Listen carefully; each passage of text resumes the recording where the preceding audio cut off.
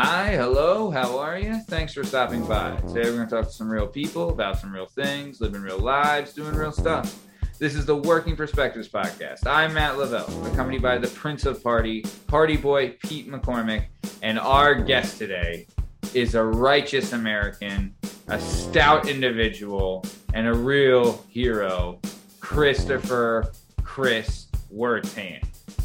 Party Boy Pete, are you ready? Matt, I cannot believe you were able to book this guest. I am rocked, ready to go. Let's do it. I'm locked in. Locked in, ready to go, and I am too. And I tell you what, you can find all our stuff on all podcast platforms and YouTube at Working Perspectives Podcast. You can follow us on Instagram at Working Perspectives Podcast and follow us on the Twitter and the TikTok at Working P Pod. And if you'd like to be a guest on the show, if you're one of those people that think like, you know what, I should do a podcast. I can do a podcast. I can talk.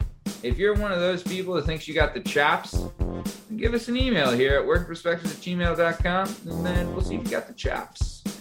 All right, let's get this thing started. Let's go. It's all objective to be effective by voicing societies.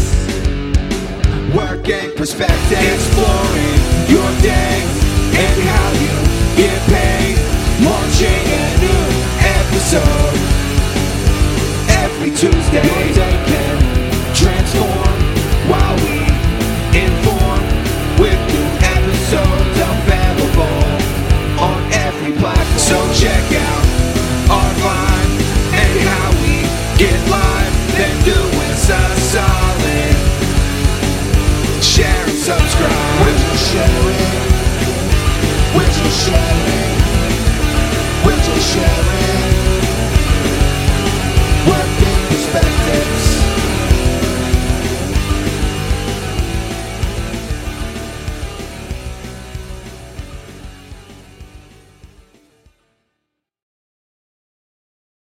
All right. Party Boy. We got some business to discuss. So, All right. up and coming is the live event that's going to rock the world. The day that'll change everything for everybody. October 2nd, 2021 is when I will defeat the bastard jerk beard Tom Lavelle in Mario Kart and win the rights back to our show, Pete. We have birthed and raised and kept this child at our bosom, and everything that needs to be done to make sure that Matt, this child is, good. Yeah. October 2nd is a day of comeuppance. That's what it is. It is a day of comeuppance for Jerkbeard. He will rue the day he ever decided to fuck with the Working Perspectives Podcast and say that it was his own when it wasn't.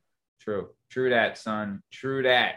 True that. I can't wait until that happens. I mean, for people that don't know, what happened is that we were doing this award-winning podcast, and out of nowhere, some jerkbeard comes in, buys the rights to the show out from underneath me, and then he says that, oh, you want the rights back to your show? All you got to do is beat me in a game of Mario Kart on October 2nd at Graham's Pub, land with free home of the brave. And I said, you know what? I'll do that.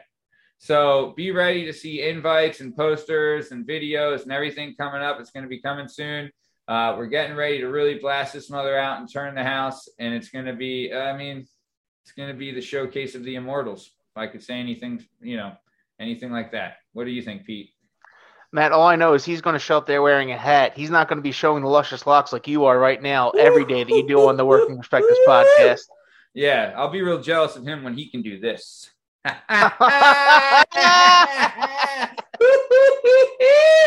Oh, man. Yeah, how about it? That's freaking Stunad. So either way, guest today. I'll tell you what.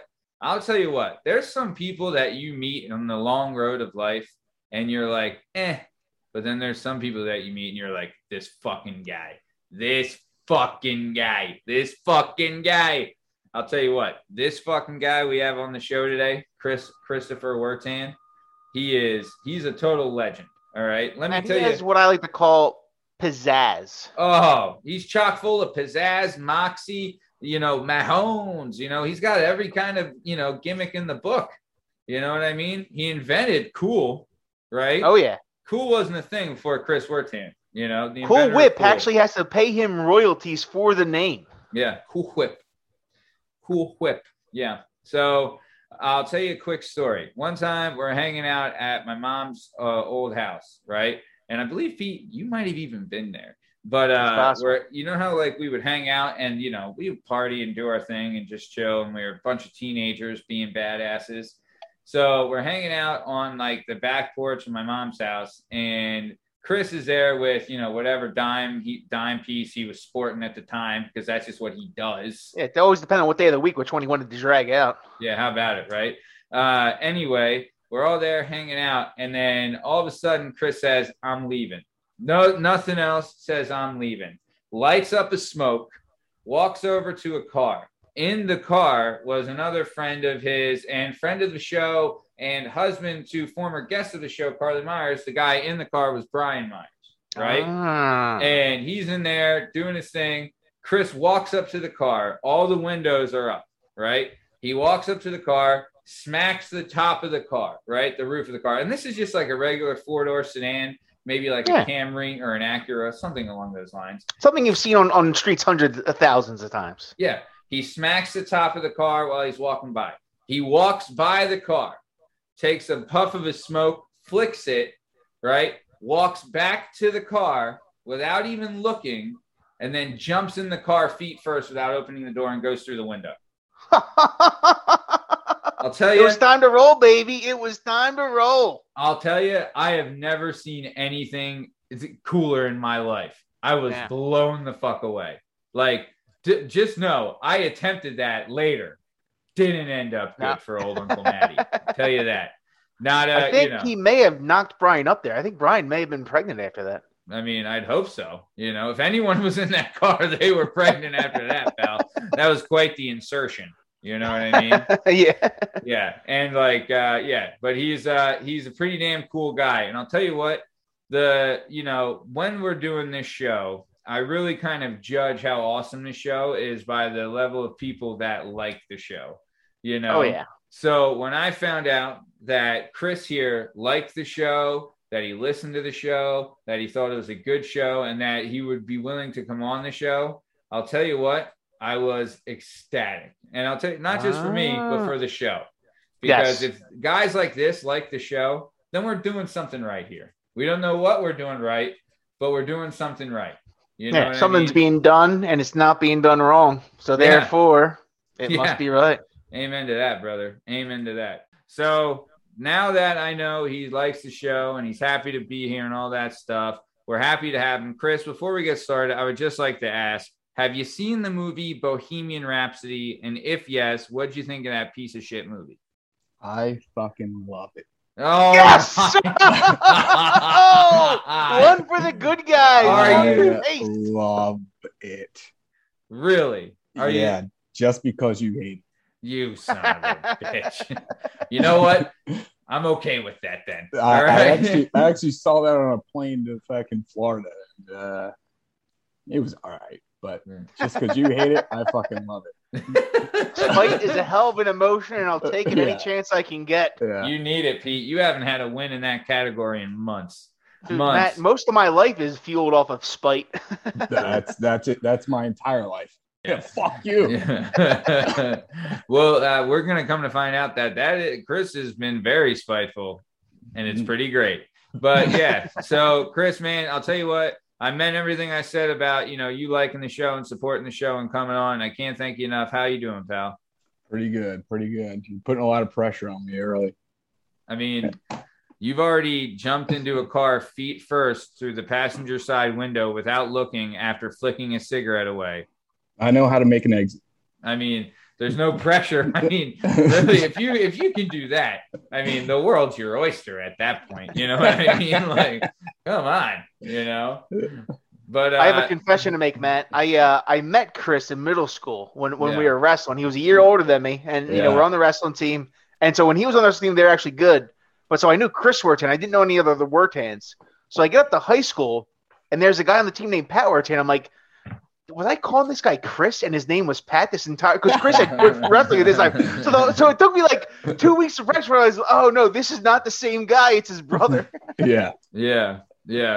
So like Pete said, Chris has an older brother, definitely not as cool, but his name's Pat. And you might have heard Matt, that was the thing that was confusing. I'm like, well, this guy's nowhere near as funny as Chris. He seems like kind of a Debbie Downer.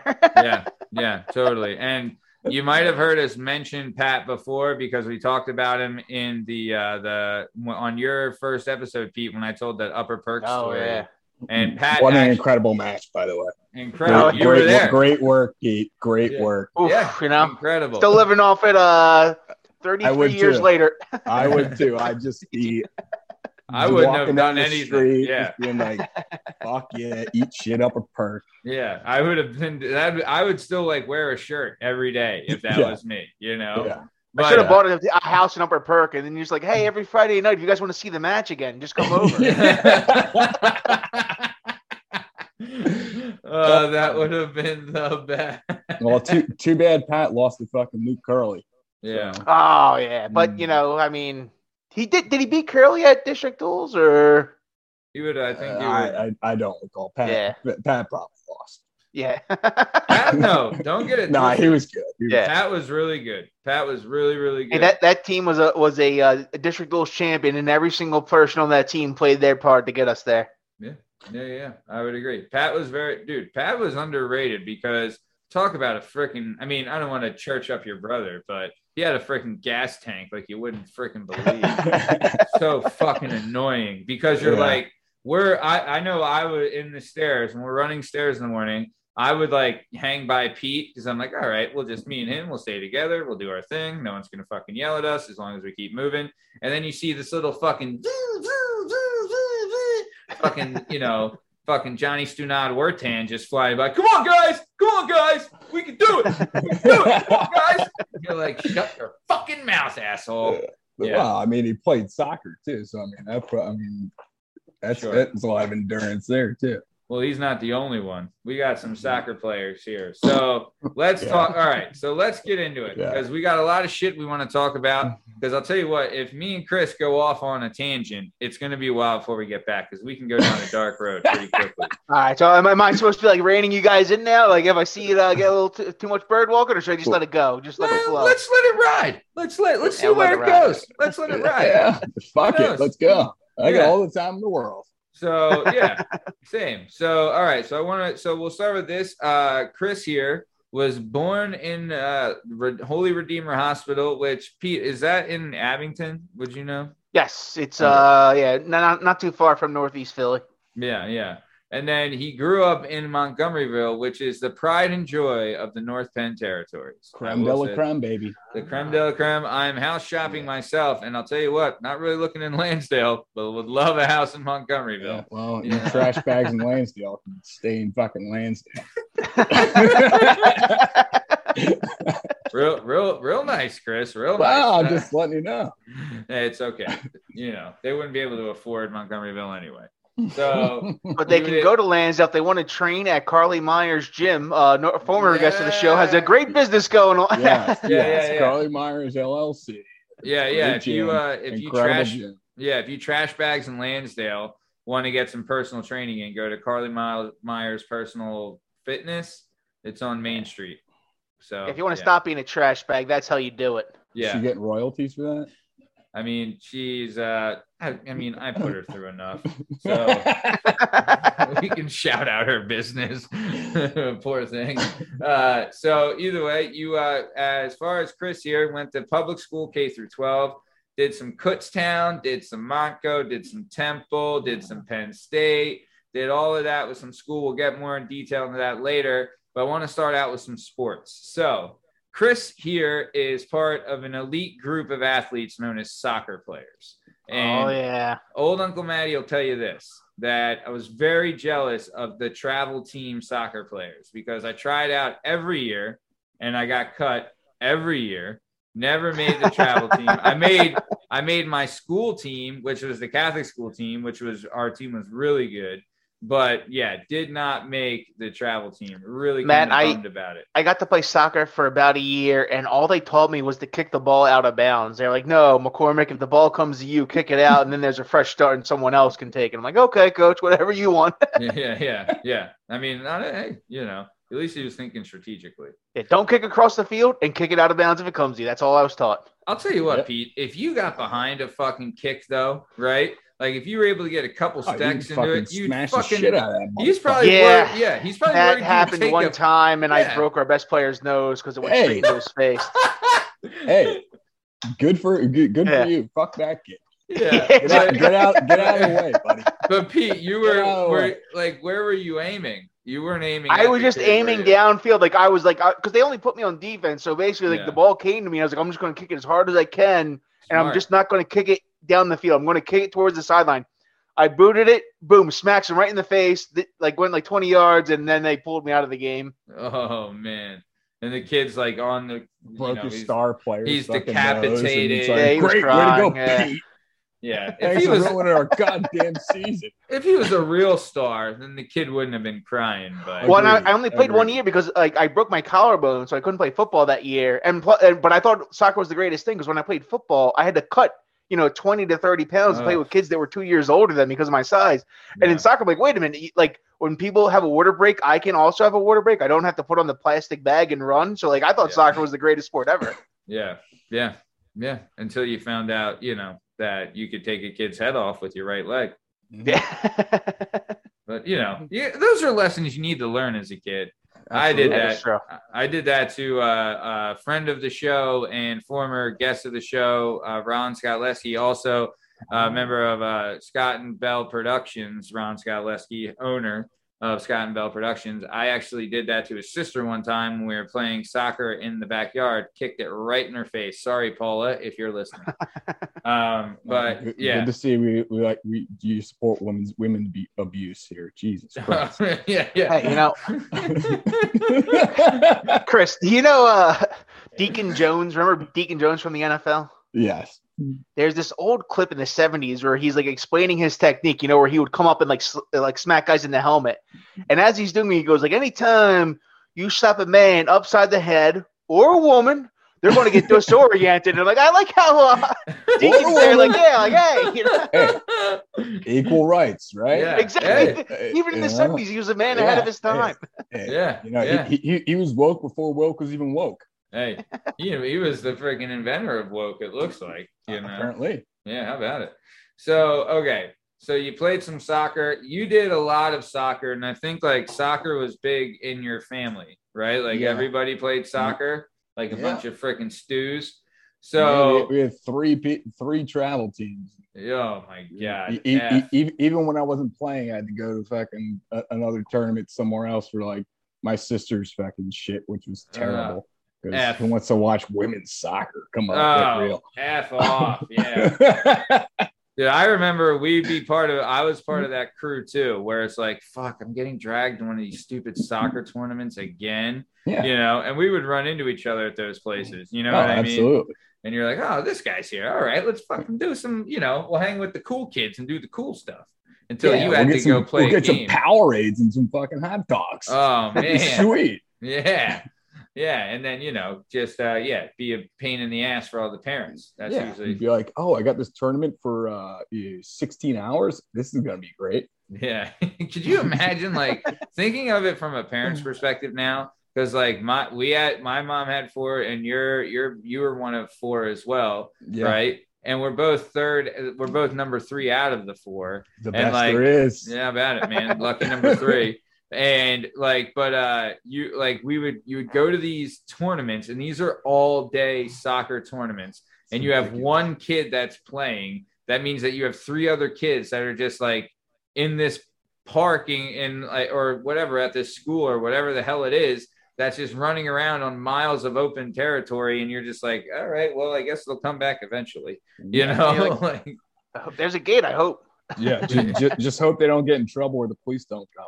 Yeah. Well, and then when you were the kid that had to play, though, how jealous of you watching the other kids on the playground? Like, oh, like after like the first like half of the game, you're like, motherfucker, like. I mean, especially because I was on the B team, so like, we didn't really give a fuck. We were just a bunch of bruisers out there. We were just trying to fucking, we were just trying to get out there and do what the hell we had to do, and beat the hell out of the other team. Yeah, that's all that really mattered. Couple of Bash Brothers going on there, Yeah, that's the way to do it. You know what I mean? Yeah.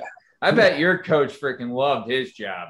He's like, all right, let's send out the heavy hitters and fucking let them have it. You know what I mean? He probably didn't like me too much because I got fucking like the most red cards in the goddamn league for cursing out goddamn every single ref or just playing real fucking dirty because I had a real bad temper back when I was a kid. That's what I always love about soccer is this whole card system where like, oh, you misbehaved. Here's a card. Like you should know what that is. I'm like colorblind. I'm sitting there like, I have no idea what the hell is going on. Yeah.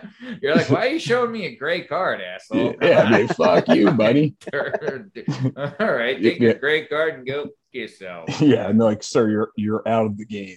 What? Yeah. I remember the first soccer game I was at, somebody on the team, like we're little and somebody, kicks a line drive and someone jumped up and like grabbed it. And my dad jumps up and like pumps us. He's like, yeah, that's right.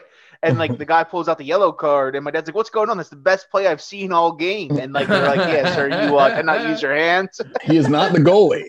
Yeah. You'd be like, what? Yeah. You're like, finally somebody using their hands. I don't understand. Yeah, what kind of bullshit sport is this? Yeah. The one thing I will say this, the one thing I think why soccer has definitely gotten bigger in America, but it's huge now. Yeah, but it's still not even close to like the big three. Not even close to the big four, I would say. I think it's definitely bigger than hockey now. I think it's so? not even close. Yeah. Yo, by the way, fuck hockey. Shit sucks. Shit sucks. All right. Yeah. Where's our fucking ice here, huh? Yeah. Like it's not like we can walk out in the alley and fucking slap around the puck. You know what I mean? A bunch of fucking nerds who can only stay on the ice for 40 seconds. Grow up. Yeah, like, hey, we suck at real sports, so we'll just freeze the ground and see what we do there. Like, we're talking about Canadians here. Like, get That's real. true. Like, are they even people? Who knows? No one's ever proved that they are to me. Yeah. So. Yeah. Third world country, as far as I'm concerned, they just subsist off of extracting natural resources, like a banana republic. Exactly. They all live in fucking Toronto. That's basically it. Yeah. That's true. Yeah. I've seen Canadian bacon. They're just like lining up across our border, waiting to invade. Yeah, sweet ham, bro. Nice syrup, you freaking douche. They tried to like lull us in with like Pamela Anderson and Jim Carrey back in the day. They got close with post-pubescent Pete barely survived. Yeah. You and all of us, pal. You and all of us. It's a freaking nerd world country. You know what I mean? So, okay. So I want to bring this up, though. So like we said, you're one of four, right? And you would do soccer and track and some other things. But you have a brother that we spoke of, Pat. Pat is a nut. But Pat would do something called the local Olympics. Is that right? In your neighborhood? So could you give us an idea what's going on in Chinatown? So we're probably like 8 or 9. Pat would put together these pamphlets of the events. He would print them all out on our dot matrix printer, on our good old Packer Bell. By the way, spelling was not even close. Sure. And all the events that we would come through. Free spell check. It was, exactly. And so it was basically my entire neighborhood. We would hand them all out to everybody. We'd have these teams, and then we would play all these events. And it was quite a fucking shit show, to be honest with you. Was there a lot of arguing that went on? Absolutely. Yeah. Absolutely. That was like half of every game as a kid was arguing. Like someone would piss somebody off, and then they'd be like, You're out for the rest of the Olympics. You're like, you can't curse, or this, that, and the other. Or somebody someone kicked somebody's neighbor's dog. Oh, okay, you're out. Like Phil Myers got kicked out for fucking throwing a one of those like snap things, those little snap things at our neighbor's dog, and she had the swimming pool, so the swimming events, and then he got kicked out of the Olympics. So it was like, what are we doing here? It's like, you might think that you're worth a lot, but the person that owns the pool for the Olympics, they're very high on that totem pole. Yeah. Like, it was an above ground, like 6 foot pool. Like, what were we really going to do? Like, let's swim some laps. You're like, look, we're going to do an 800. We're going to do a 900. Yeah. I could see Pat, too, being like, excuse me, Mrs. McIntosh, can we please use your pool for our Olympics? Of course, Pat was like the rules enforcer and shit, and I just be like, "Fuck you, Pat." There were so many arguments. It was such a shit. He's like, "Chris, I have it written down right here. It's subsection A of paragraph C." Yeah. Did you read the pamphlet? Brian Myers actually found one of those pamphlets the like 2 years ago, and I was just reading through it. I was fucking dying. I was like, this is fucking absurd. How many events were there? Oh, there was like 16 to 20 events. It was ridiculous. God. Chris, can you hunt that down for us? I'll try. I'll ask Brian if he still has it. If you do, send me a gold. Yeah, we will read it on air. We will go over. Oh, you know what? We will host the Olympics. We'll go by the old they're like, hey, how did they do the original Olympics? We're like, this is the original P-Dogger Olympics, and we're hosting it this summer. Yeah, dude, and me and Brian Myers were always on a team. We would make our own fucking country because we were fucking retarded. This is retarded. Our country was butt stinky, so it was like, it was like Ireland versus butt stinky.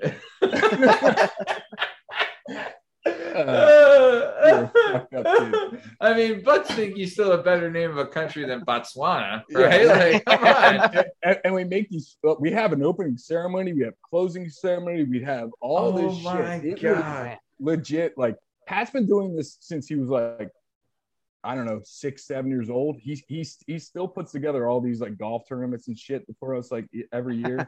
And I'm like, he's just like, that's like what he does. He loves shit, man. It's like, well, you know what? It's always great to have somebody like that in your group because you always know, like, oh, I don't have to worried about I don't have to worry about keeping my friendships intact. I just have this guy that sends out the emails. I just have to respond yes or no. Yeah, exactly. Hey, pal, we're planning a trip to Vegas. Plan that shit because I ain't. Yeah. He's always always the best man. Yeah. Oh exactly. my God. He's the one too. Like and he knows like you're the one that's gonna argue with everything when it happens. Absolutely. Of course, you got to be done right, Pat. Come on, So besides, what's the gloss on this paper you printed out? This is bullshit. I mean, it was terrible. It was terrible paper. I'm not gonna lie. I'm fucking super excited if we can see this thing because I will piss myself laughing. So let's keep it going though. So like we said, you did a little bit of track, but then you also did a sport that we big up on this show a lot, and we're talking about some freaking wrestling. Oh yeah, 1 year, baby, one and done. So you did some wrestling in middle school. And so I want to hear you. We have a story about your first match ever. So let me hear it. What do you got? So my first match ever is against Joe Radisoni. Joey Radisoni. All right. Boy, so you only wrestled in 8th grade? I only wrestled in 8th grade. I was also 80 pounds in 8th grade. I think I was born at 80 pounds.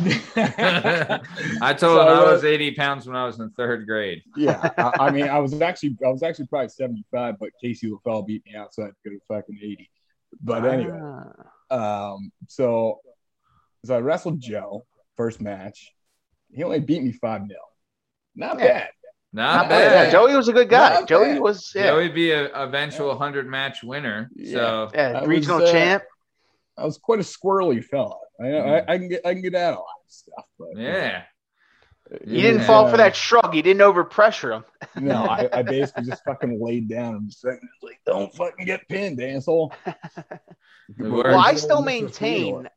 I maintain to this day that our high school team would have been even better if you and Sean Day. We had interviewed Sean Day last week. If you two had stayed on the team, because you were pretty. I remember it was like I was in 7th grade at the time, and I was the worst one on the team. Like you were good, and Cabot was really good. Sean Day was an animal. Brandon Ho was good. I'm like, oh man, we're gonna get the high school and all these guys. And then you and Sean Day quit. I'm like, sons of bitches. I mean, I pretty much quit everything in 10th grade. Once I got there, I started fucking smoking and doing all types of shit. I was like, fuck this. You didn't quit being a ladies' man. No, stop it. You had to call Deacon Jones to get that, that. Hey, yo, you can knock out any woman you want. You just have to put your mind to it. You got to keep that pimp hand strong right away. But I didn't do bad though. I mean, I think I went 5-5. Hey, that's pretty good for only ever wrestling for 1 year. 1 year. Yeah. It started off rough, and then once I started figuring it out at the end, I was like, okay. Yeah, I bet you could beat your. Easier. I bet you could beat Pat too. Every single time I wrestled Pat. Oh. Beat him. Every single time. And Kevin would tell me, why don't you just wrestle everybody like you wrestle Pat? I'm like, it's different. Yeah. It's different. You're out for blood. It's a lot different. You are out for blood. You're like, none of these people made me adhere to this rule book right here every summer.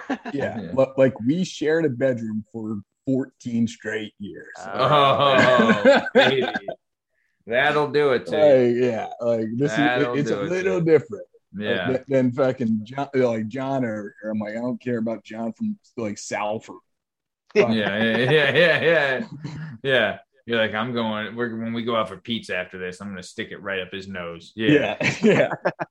And then you mentioned Kevin. Kevin's your older brother, who's also stud. Big fan of him. Mm-hmm. So I do want to bring up this story. We told the story about when we beat Upper Perk, right? A couple of years later, we would be back there again, and we would be in another big match, and we were one match away from winning. Unfortunately, that match was me, and I lost, right? And during the wrestling match, I remember this distinctly. I'm out there wrestling, doing my thing, and then all of a sudden I hear, "Come on, Matthew!" And in my mind, I'm like, that's fucking Chris. And I was like, out of all the thousands of people yelling at me right now, I heard Matthew. I was like laughing while I was there. But yeah, so funny story. Well, for the fans, like, I didn't know Kevin as well, but whenever they showed up anywhere, they were like a pro wrestling entourage. They'd be like hyped. Absolutely. Yeah. Absolutely. Oh, yeah. You guys were like the best. Oh, yeah. I used to go to the women's basketball matches in high school, or batch and blue games, whatever the fuck they were called. Yeah. So I'd go there just to literally go to the top of the bleachers and fall all the way down onto the court. I did this every fucking game. and people was like, oh, my God. Oh, fuck. Oh, shit. I'm like, how do you not know what I'm doing at this point? I literally come to every game that I do this. People are like shocked. And I'm like, Wait. You would go to the very top all the way of the to the top and just literally throw my body all the way down and just start rolling, hit every step until I landed on the court. What the fuck? Didn't that hurt? Yeah, sure, whatever. Who cares? Oh, It was all for the fucking, the glory. Exactly. Yeah, he knew what he was doing. He had to get the fans riled up. You know what I mean? Like, let's go, maidens. Yeah, the maidens needed the hype. Let's get them going. Yeah, I'll tell you this: every girl on the away team basketball, like every girl from like who was on the visiting team, will probably forever tell the story of like, do you remember when we were at North Penn and this fucking guy fell down the bleachers? And then every girl that was on like our basketball team was like, dude, how many times did this guy fall down the fucking bleachers? Yeah, the guy that ruined every single game for us. Yeah, the guy that made it so it was impossible to make a foul shot because they're the one that kept chanting the ref beats his wife. Like, yeah. Oh man. So okay. If you guys want, I do have the Deacon Jones clip. Should I? Oh baby, yeah, I saw you put that in the thing. Was the reality of the Deacon's threat of breaking arms, was the reality of the Deacon Jones head slap. The head slap was to do two purposes. One was to give myself an initial head start on the pass rush. In other words, an extra step. Because anytime you go upside a man's head or a woman, then they have a tendency to blink their eyes or close their eyes.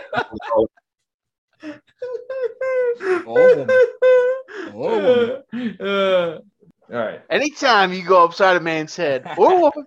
Yeah, or a woman. They blink their eyes. I fucking love that. That's so great. I mean, I would. I mean, oh God, I'd be afraid to hit my wife because she'd fucking stab me. Yeah, most people would be mad. Yeah, and we're not even married to Eastern Europeans like you. How about it?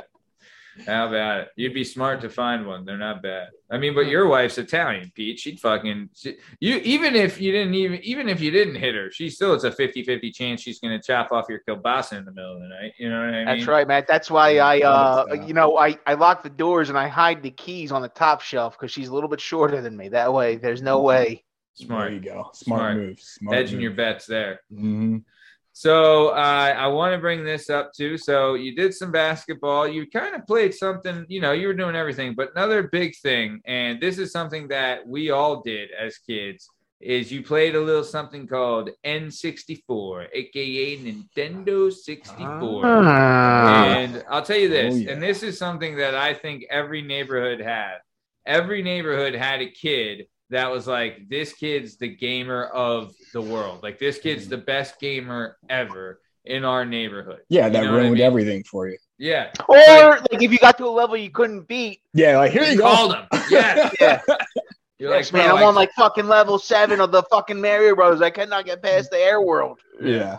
And he'd come over and he'd knock it out. But then if you played fucking like Golden, but then it's like, no, but don't go for just that level. And then he's like, no, I think I want to. He's like, hold on, you just stand back. I got this. So we get to the P-wing. Yeah, it's like I'll play when you die. Doesn't die, beats the game. So great. All right, well that was fun. Yeah.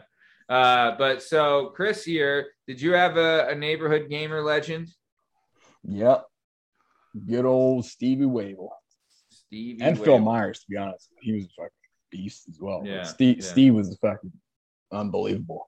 Yeah. GoldenEye was like you didn't even want to fucking play with him. Dude, yeah. We had a kid. He was the worst. Yeah, we had a kid in our neighborhood, Jay DeCola. Jay DeCola was the gaming king of the Cuyahoga. He was like the best gamer that's ever lived. Even before, I think they did like where you could play like Xbox Live and stuff. I think he was going to like national gaming competitions and things like that. Like good old LAN tournaments. Oh, yeah. Man. Yeah. He was legit, and it was great because Asshole was like one of those GoldenEye dickheads where you couldn't play with him. And but he played Objob like an asshole. Oh, he's the worst. But you probably got he had some sleepovers at your house. I'm sure you saw it. But yeah, so fucking he would Asshole would be the worst to play with, but then Jay DeCole would come by and fucking clean his clock. Yeah, you're like, Tommy, I'm gonna bring over my ringer to beat you. I'm so sick of you winning. I can't beat you. Yeah, I'm gonna bring over the guy who's the best. You're not the best. Yeah, that's pretty much what it was. John's like, whatever. But you do have a story that involves Asshole. I do. And some N64. Uh-oh. Would you care to share? I do. It was. I really don't know why your brother was over my house, but it was like New Year's Eve. It must have been loser day. Yeah. it wasn't New Year's Eve. It was Christmas Eve. Yeah, you must have been giving out free haircuts. And his family didn't want him around, so he had to go visit your family. Yeah. True. I had to fuck over to Workman's house. It's like, all right. Well, yeah, I don't know how much better that is. But so it's Christmas Eve. My parents always let us open one present. Of course, they let us open the N64. Oh, man. Game on. Yeah. So we had Diddy Kong Racing. And we sat up all night and played that pretty much the entire night. And we got to the goddamn octopus. That fucking octopus. It's just you literally had to hit every blue balloon if you recall the game. Yeah. I do, obviously. Yeah. But you literally had to hit every fucking blue balloon. And we couldn't fucking do it. And I'm not going to call him myself. I'm going to call my boy Tommy. Tommy fucking beat the goddamn octopus. And we went fucking. It was like 4:00 a.m. and we're going nuts. Yeah, we're going, what the hell's going on down there? We're like, shut up. We're like, whoa, we're gonna beat the octopus. Yeah, and it was just like, holy shit. Mom, we beat the octopus. Yeah, I mean, we probably went from like 7 p.m. to 4, 5, 6 a.m. Just the controllers encrusted in Doritos. Yeah. It's like it was absurd. Dude. You know, just passing it along next to you. Me, Pat, Tom. Me, Pat, Tom. Me, Pat, Tom.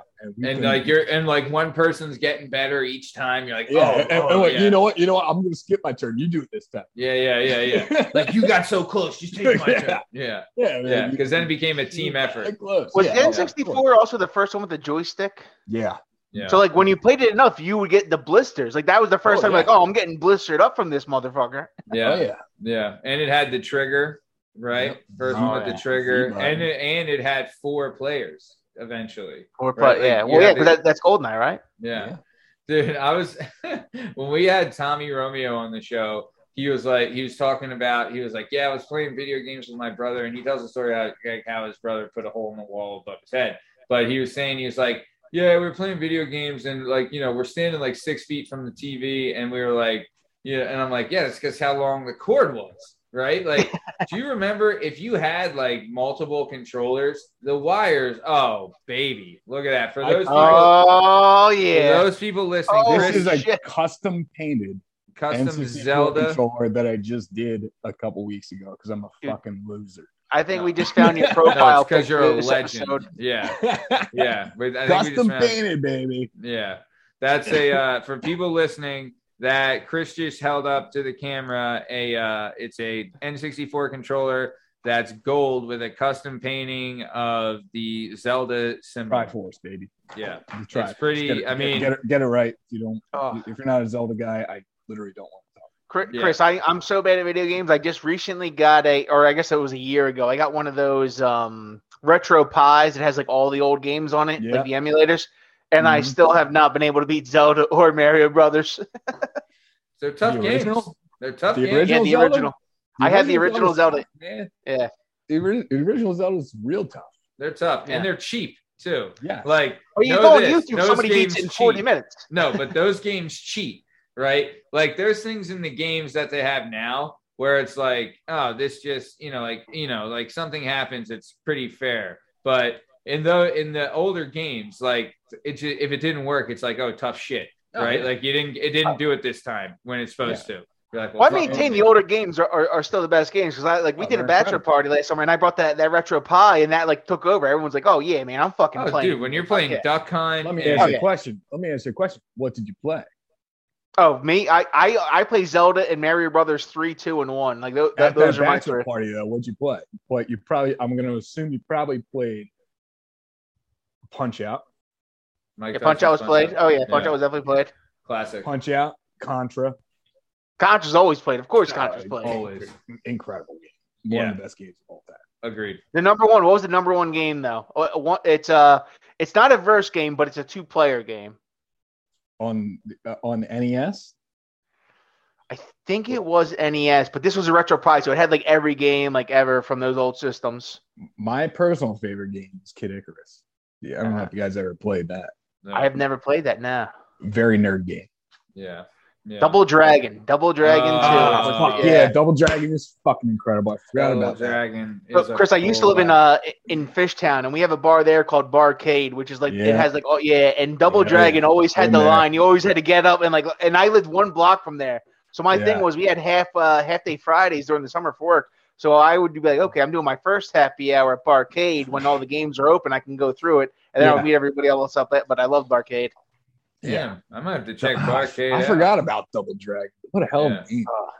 So So thanks for Battletoads. As well. Also did you ever? So remember, there was a game on Sega, the Beavis and Butthead game. Did you ever? Oh yeah, that? Pretty good game. Just saying. Yeah.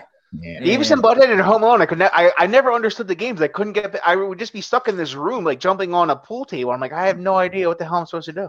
I think I also got stuck at that point as well. This game stinks. I did like the Simpsons game though, where like Barney was like chasing you around in the clouds, like burping nuclear burps at you. That was it didn't make any sense. And you got like Marge fucking swinging a vacuum and shit. It was fucking strange. Yeah. The older games they had. Well, that's what they would just take like another game and then they would just put other characters on and like, well, this will make sense, I guess. Yeah.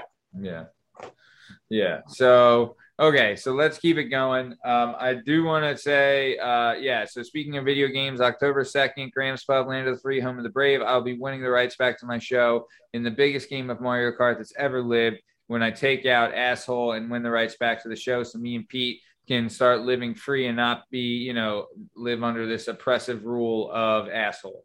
You will not be held down. Would I be an asshole if I said I was rooting for Val? You're not the only one. You can root. You know what? Chris, you can root in one hand and shit in the other and see which one fills up first. Yeah.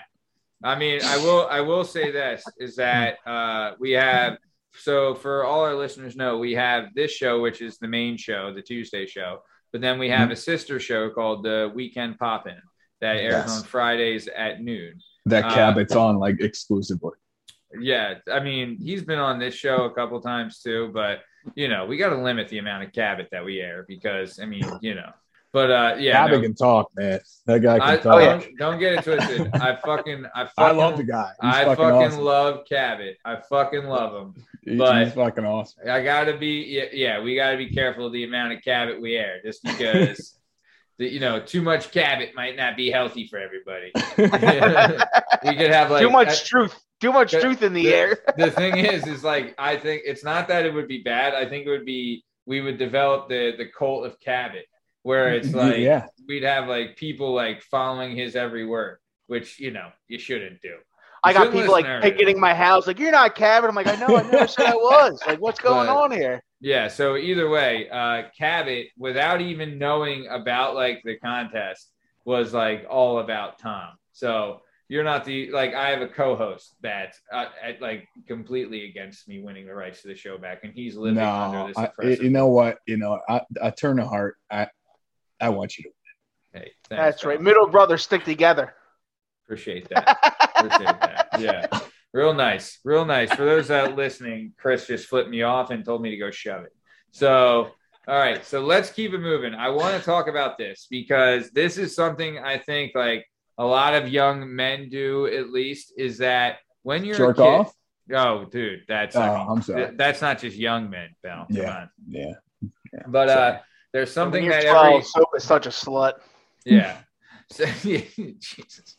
Yeah. So when you're a kid, though, I feel like everyone eventually develops their own wrestling league, right? Mm-hmm. So in our neighborhood, we had EBW, and then I think it was EGW, where there was extreme bedroom wrestling, and we had to get quick. Sounds kind of.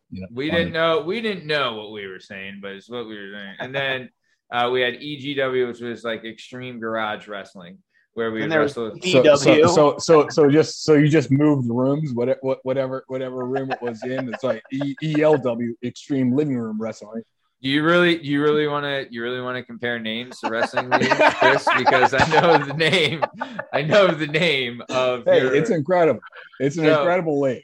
Okay, so I'll tell you what, the league is incredible, but the creative in this league was fucking awesome. So I want to talk about this, right? Oh God, I'm so excited. So Chris here and his neighborhood, who would host the Olympics and all that stuff, they also had the wrestling league called the TWL, right? TWL. Yeah. And the TWL stood for the Wrestling League.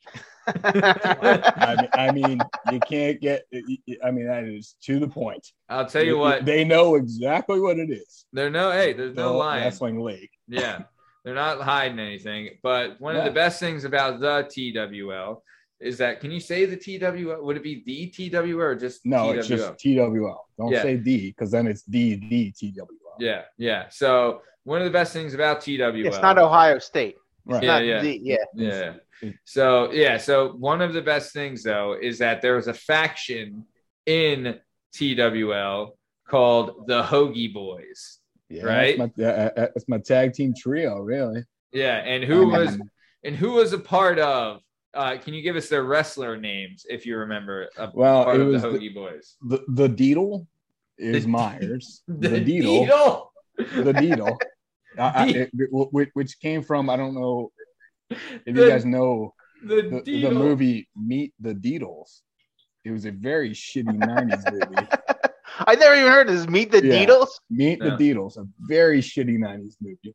Yeah, Google check it out. We'll share this. Not very good. Yeah, Pete, Google it and we'll share it on the screen so we can. So Meet the Deedles. So you had a tag team named after a movie called Meet the Deedles. So there was literally the tag team really had nothing to do. I mean, just the Hoagie Boys. We literally just fucking. Dude, it's got Paul Walker in it. Yeah, and Dennis Hopper. What? Yeah, it's quality. What? It's quality. I might have to. Holy shit, man! I got to show you just the poster of this thing is like beautiful. Oh it's my beautiful. God. It's beautiful, baby. Oh, I think I remember this coming out. I never saw it though. Meet the Deedles. This is the Deedles. Jesus Christ. Wait, Young is that Paul Walker, baby? Is that Nina Dobrev? The young Nina Dobrev in this? No. You're asking the wrong guy. No. Yeah. Movie well, we got the Deedles. Yeah, so we got the Deedles. So Brian Myers was the Deedle. Okay.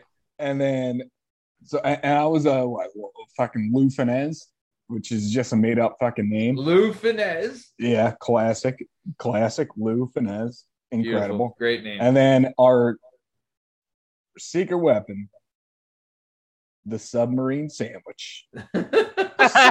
Steve Wable. The submarine sandwich. Basically how so Steve couldn't come up with a name, so he's like, I'll be the submarine sandwich, and we're like, all right, so we're making the Hoagie Boys. So love it. We were the Hoagie Boys, like it was the NWO basically of the TWL. Yeah, where we basically just dominated the shit out of the league. Yeah, because it's not a federation, it's a league. The HWO. That's right. Yeah. The Hoagie World Order. And the Hoagie World Order. It came with some oil and mayo, and to be honest with you, we actually didn't even dominate the league because me and Brian invented the league. We were also the commentators. Right. You're booking. You were the Jerry Lawler. You were the JR. We did it all, and we wanted to keep people in the league. So we just let other people win some matches, get the U.S. title, cardboard belts, obviously. Sure. We let Brian. Actually, I think Brian held the world heavyweight title for quite a bit, which is absurd. But the tag team title went to the Indian duo, which was what the hell? Me Hair was Indian Tire. That was his name, Indian Tire. Yeah. What ethnicity are you? What are you holding in your hand right now? Indian Tire. There we go, baby. He would literally just come with a bike tire, just over his head like this, and that. It's like Frank Reynolds and Always Sunny. Like, oh, I'm the trash man. What was Jagar? Fuck. God damn it! I forget his Indian bike frame. Yeah, like the Indian handlebars. It was also So I mean, this thing went on for way too long. Yeah, to be honest with you. We to the point where we were in Latin class, right? Like me, Myers, Steve, blah blah blah blah. So like we would film Mr. Sokolowski's Latin class? Mr. Sokolowski's Latin class. And we would film our pay-per-view events, which we sold tickets to that no one, you'd actually sell them to people in middle school. No one would ever show up because we actually didn't sell the tickets. We just took their money. But smart. So we would film this and we'd show it. We would tell Mr. Sokolowski we got some Greco-Roman wrestling, that we want to show to the class. It's a class project, and we would just put this. He loved it, by the way. He was like, okay. He was like, yeah, put it on. He was the man. He thought it was like, I'm not going to teach fucking Latin to these kids. They don't give a shit. Show me these morons. We didn't give a shit, whatever. Whatsoever. And like we would just put this on and be like, this is our project, and he'd be like, oh, okay, and like. He was like, is there anything bad on here? We're like, no. No. Yeah. No. And like the first scene is like Phil Myers walking down my stairs, and it was like a prize from the St. Stan's Fair. It was just like a bat. Yeah, like yeah. a blow-up bat, and Yeah. he's got it down his fucking down his pants, just hanging like a big ass dick, just hanging. And he's walking down the stairs, and he's like, "Not for the big and hairy." And I was like, "Holy shit!" So and it was like, First scene. Is there anything made of this? Nope. Right away. and he's like, "Oh, we're like, oh, other than that, no." And Wait. What's the deal with not for the big and hairy? It was actually like I think it was a Haagen-Dazs commercial like back in the 90s where it was like I think it was the Abominable Snowman or something, and he was like eating the thing. He's like, "Not for the big and hairy," and we thought that was hilarious. So Phil just came down with a fucking dick and was like, "Not for the big and hairy." Right off the bat. If I was a teacher, I would be like, these kids are fucking gold. No, those kids are why you want to become a teacher, because that's just fucking entertainment for days. Sokolowski loved it. He was pissing himself laughing. Yeah. So he showed that video to Carolyn Wable and Jeff Myers. I don't know if I can use their names or whatever, but which were like 4 years younger than us. 5 years younger than us, but like 5 years later, like, "Oh, by the way, he's showing it to every class." Yeah, like, "Oh, Myers and Wable in this class." Like, whoop, here you go. He's like, "Not for the big and hairy." He's like, "You want to watch some Greco-Roman wrestling?" You're like, "Nah, it's just PWL." Yeah. But he ran me to the bachelor party. He's like, "Look, guys, we're just going to watch a movie today." Like, well, what can we watch in Latin class? He's like, "Well, I got this old wrestling tape." I have this old wrestling tape. It's a vintage. That is the best. What do you remember anything else that was on it? On that video? Yeah. I recall Brian Myers versus Phil Myers. This is for the championship. This is for the championship. I mean, when you're booking the territory, you can't book yourself on top because then guys aren't going to want to come to your territory. I get it. So you have to book someone else on top, which sucks. So this is actually a one shoe match. A one shoe. All right. Okay. One shoe. This is like the Iron Sheik back in the day. Like the one shoe match. Whoever can get the guy's shoe off.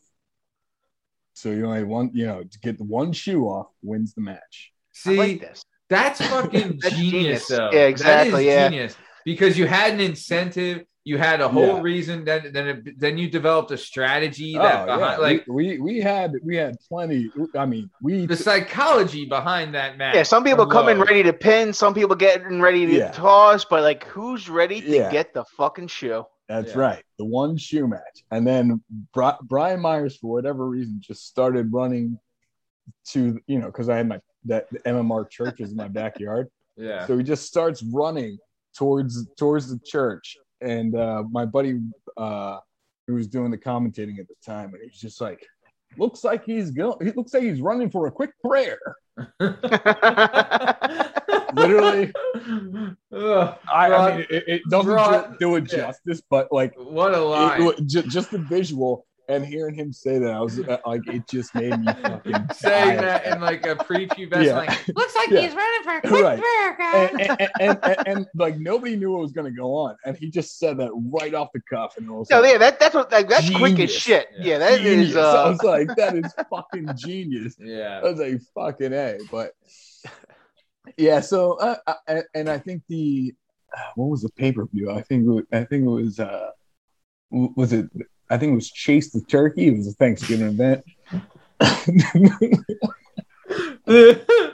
This Friday at the Wirtz Stadium, Chase the Turkey. Yeah. We see if you can catch it between the Myers prayers. Services at 11 and 12. It was crazy, man. Like we had what was our Monday night program? I think it was Monday Night Heat or some bullshit. Thursday night. Shit, you're talking about your program, like our program, TWL our did. program. Yeah, we also had a Sunday program called Sunday Morning Brad, No reason why we just thought Brad was a funny name. So it's just like Sunday Morning Brad. I fucking love that. But I love too that like, what was the name of the pay-per-view? Chase the Turkey. Chase the Turkey. So I love that, like at Heat and at Brad, right? There's some, one of the Hoagie boys is saying, "I'm gonna see you at Chase the Turkey. Chase the Turkey. And I'm stealing that shoe. You son of a You better come with 5 shoes and I'm taking it. You better have socks on because you will be shoeless." Yeah. Oh man. Summer Hummer was, I think, another one of our pay-per-views. Oh boy. Definitely winter. Okay. Winter Splinter. Summer Hummer. And Thanksgiving special, Chase the Turkey. Chase the Turkey. Oh, you hit all the big, like you have the big 3 there. Who's the biggest influence pro wrestling wise? Was it WWE or WWF back in the day, WCW, ECW, or like where did the juices come from? I mean, it's honestly, we're in the Northeast, Yeah. I used to swap like I would tape Nitro and watch Raw, and then afterwards I would watch Nitro right after Raw. I would be up till like 1 a.m. I don't know how the hell my parents let me do this, but I was like in 8th, 9th grade. Yeah, and I would literally like tape.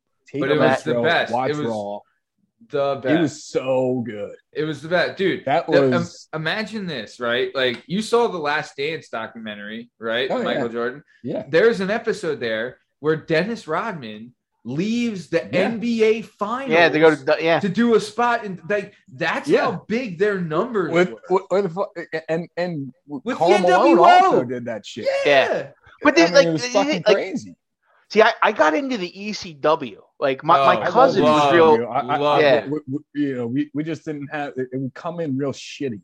No. Yeah, that's the thing. I didn't even know about it until my cousin. I had an older cousin who was into it, and I'm like 14. He takes me. He takes me to the show, and I'd never been to like an actual pro wrestling show, so I'm just used to the WWE. And I go there, and everyone's like going through barbed wire and tacks. And so yelling, "Show your tits!" like a million times. Your parents let you go to that shit? They didn't know what it was. They thought it was WWF. They're like, he's going to see Hulk Hogan. They had no idea. They didn't know idea it was the Sandman just like pounding. Yeah, it's like it's it's Sabu and Taz and Tommy like Dreamer and So Chris, I go to the I go to the show, right? Like the show starts off, and like I just noticed this big like 500-pound guy in the audience, right? And the show's going on, and nothing's happening. The 500-pound guy is like sitting on this folding chair, and all of a sudden the folding chair just gives out, right? There's a few laughs around them. I notice it. A couple people notice it, but whatever happens, the staff brings him a new chair. It goes on. Again, the chair breaks, and more people notice. This time, there's a small applause, and they bring him another chair. The third time the chair collapses under his weight, everyone's paying attention, and it's at a fever pitch. Like everyone's just watching this fat man like collapse the chairs. This time, the staff gives him 2 chairs, 1 for each cheek. Sure. Everybody has one eye on the matches and one eye on the fat man. The place is at a fever pitch, and it wasn't even because Taz was going against Taboo. The 2 chairs last a while, but eventually they give in, and the fat man goes crashing down again. The entire place just erupts into fucking jubilation, chanting "Fat man, fat man." He gets up, throws his hands in the air, and just pours on the applause. And the whole time I'm sitting there 14. I'm like, was this a work? Like, did they just put this guy in the audience to get everyone I wouldn't put it past Heyman. I wouldn't put it past him. I wouldn't put it past him. Oh, was Paul Heyman? He was ECW? Yeah. Yeah. Oh, dude. I didn't know. ECW, yeah. He invented, dude, it was his baby. I'll tell you this. Oh, yeah. There used to be a video on YouTube that you could watch. It was because Sandman went to WCW for a little bit and then came back to ECW. So this was the video.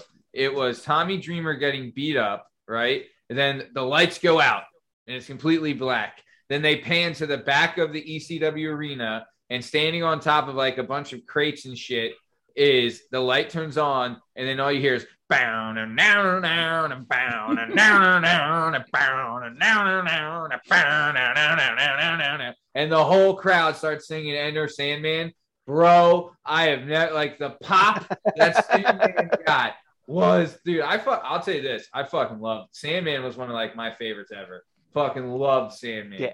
Because that was a guy. He's rocking Zubaz pants. Oh yeah, like they're a fucking incredible. White Budweiser shirt, and he had dude, Sandman. It was like so low budget, but it was fucking so incredible. Dude, think of the stars so that came out of there. Oh yeah. I mean, you even had like Raven. Fucking. To be honest with you, do you remember Bam Bam was in it? Dude, I met Bam Bam when I was a kid. I didn't know that until afterwards. R.I.P. He's dead. So. Oh yeah. Yeah. Dude, they did like Bam Bam and Taz going through the ring, right? Yeah. Genius. Dude, even like the Dudleys, right? Like the Dudleys are fucking awesome. Dude, the actual heat that the Dudleys would get, because they would have like people legit like throwing shit in the ring, waiting for like almost causing riots, right? The Dudleys, when they 3D'd Beulah McGillicuddy, when I went to the show as a 14-year-old, the security was patting people down, and people had cheese graters. Like the security was taking cheese graters and be like, can I get that back after the show? They're like, no, man, you're not getting your cheese grater back after the show. They would let you bring shit to throw into the ring. Like, dude, do you remember New Jack? I don't think they did. That's why I think that's why I'm wondering if it was work. I think people threw shit in the ring. I don't think they were allowed. I think they just got it in.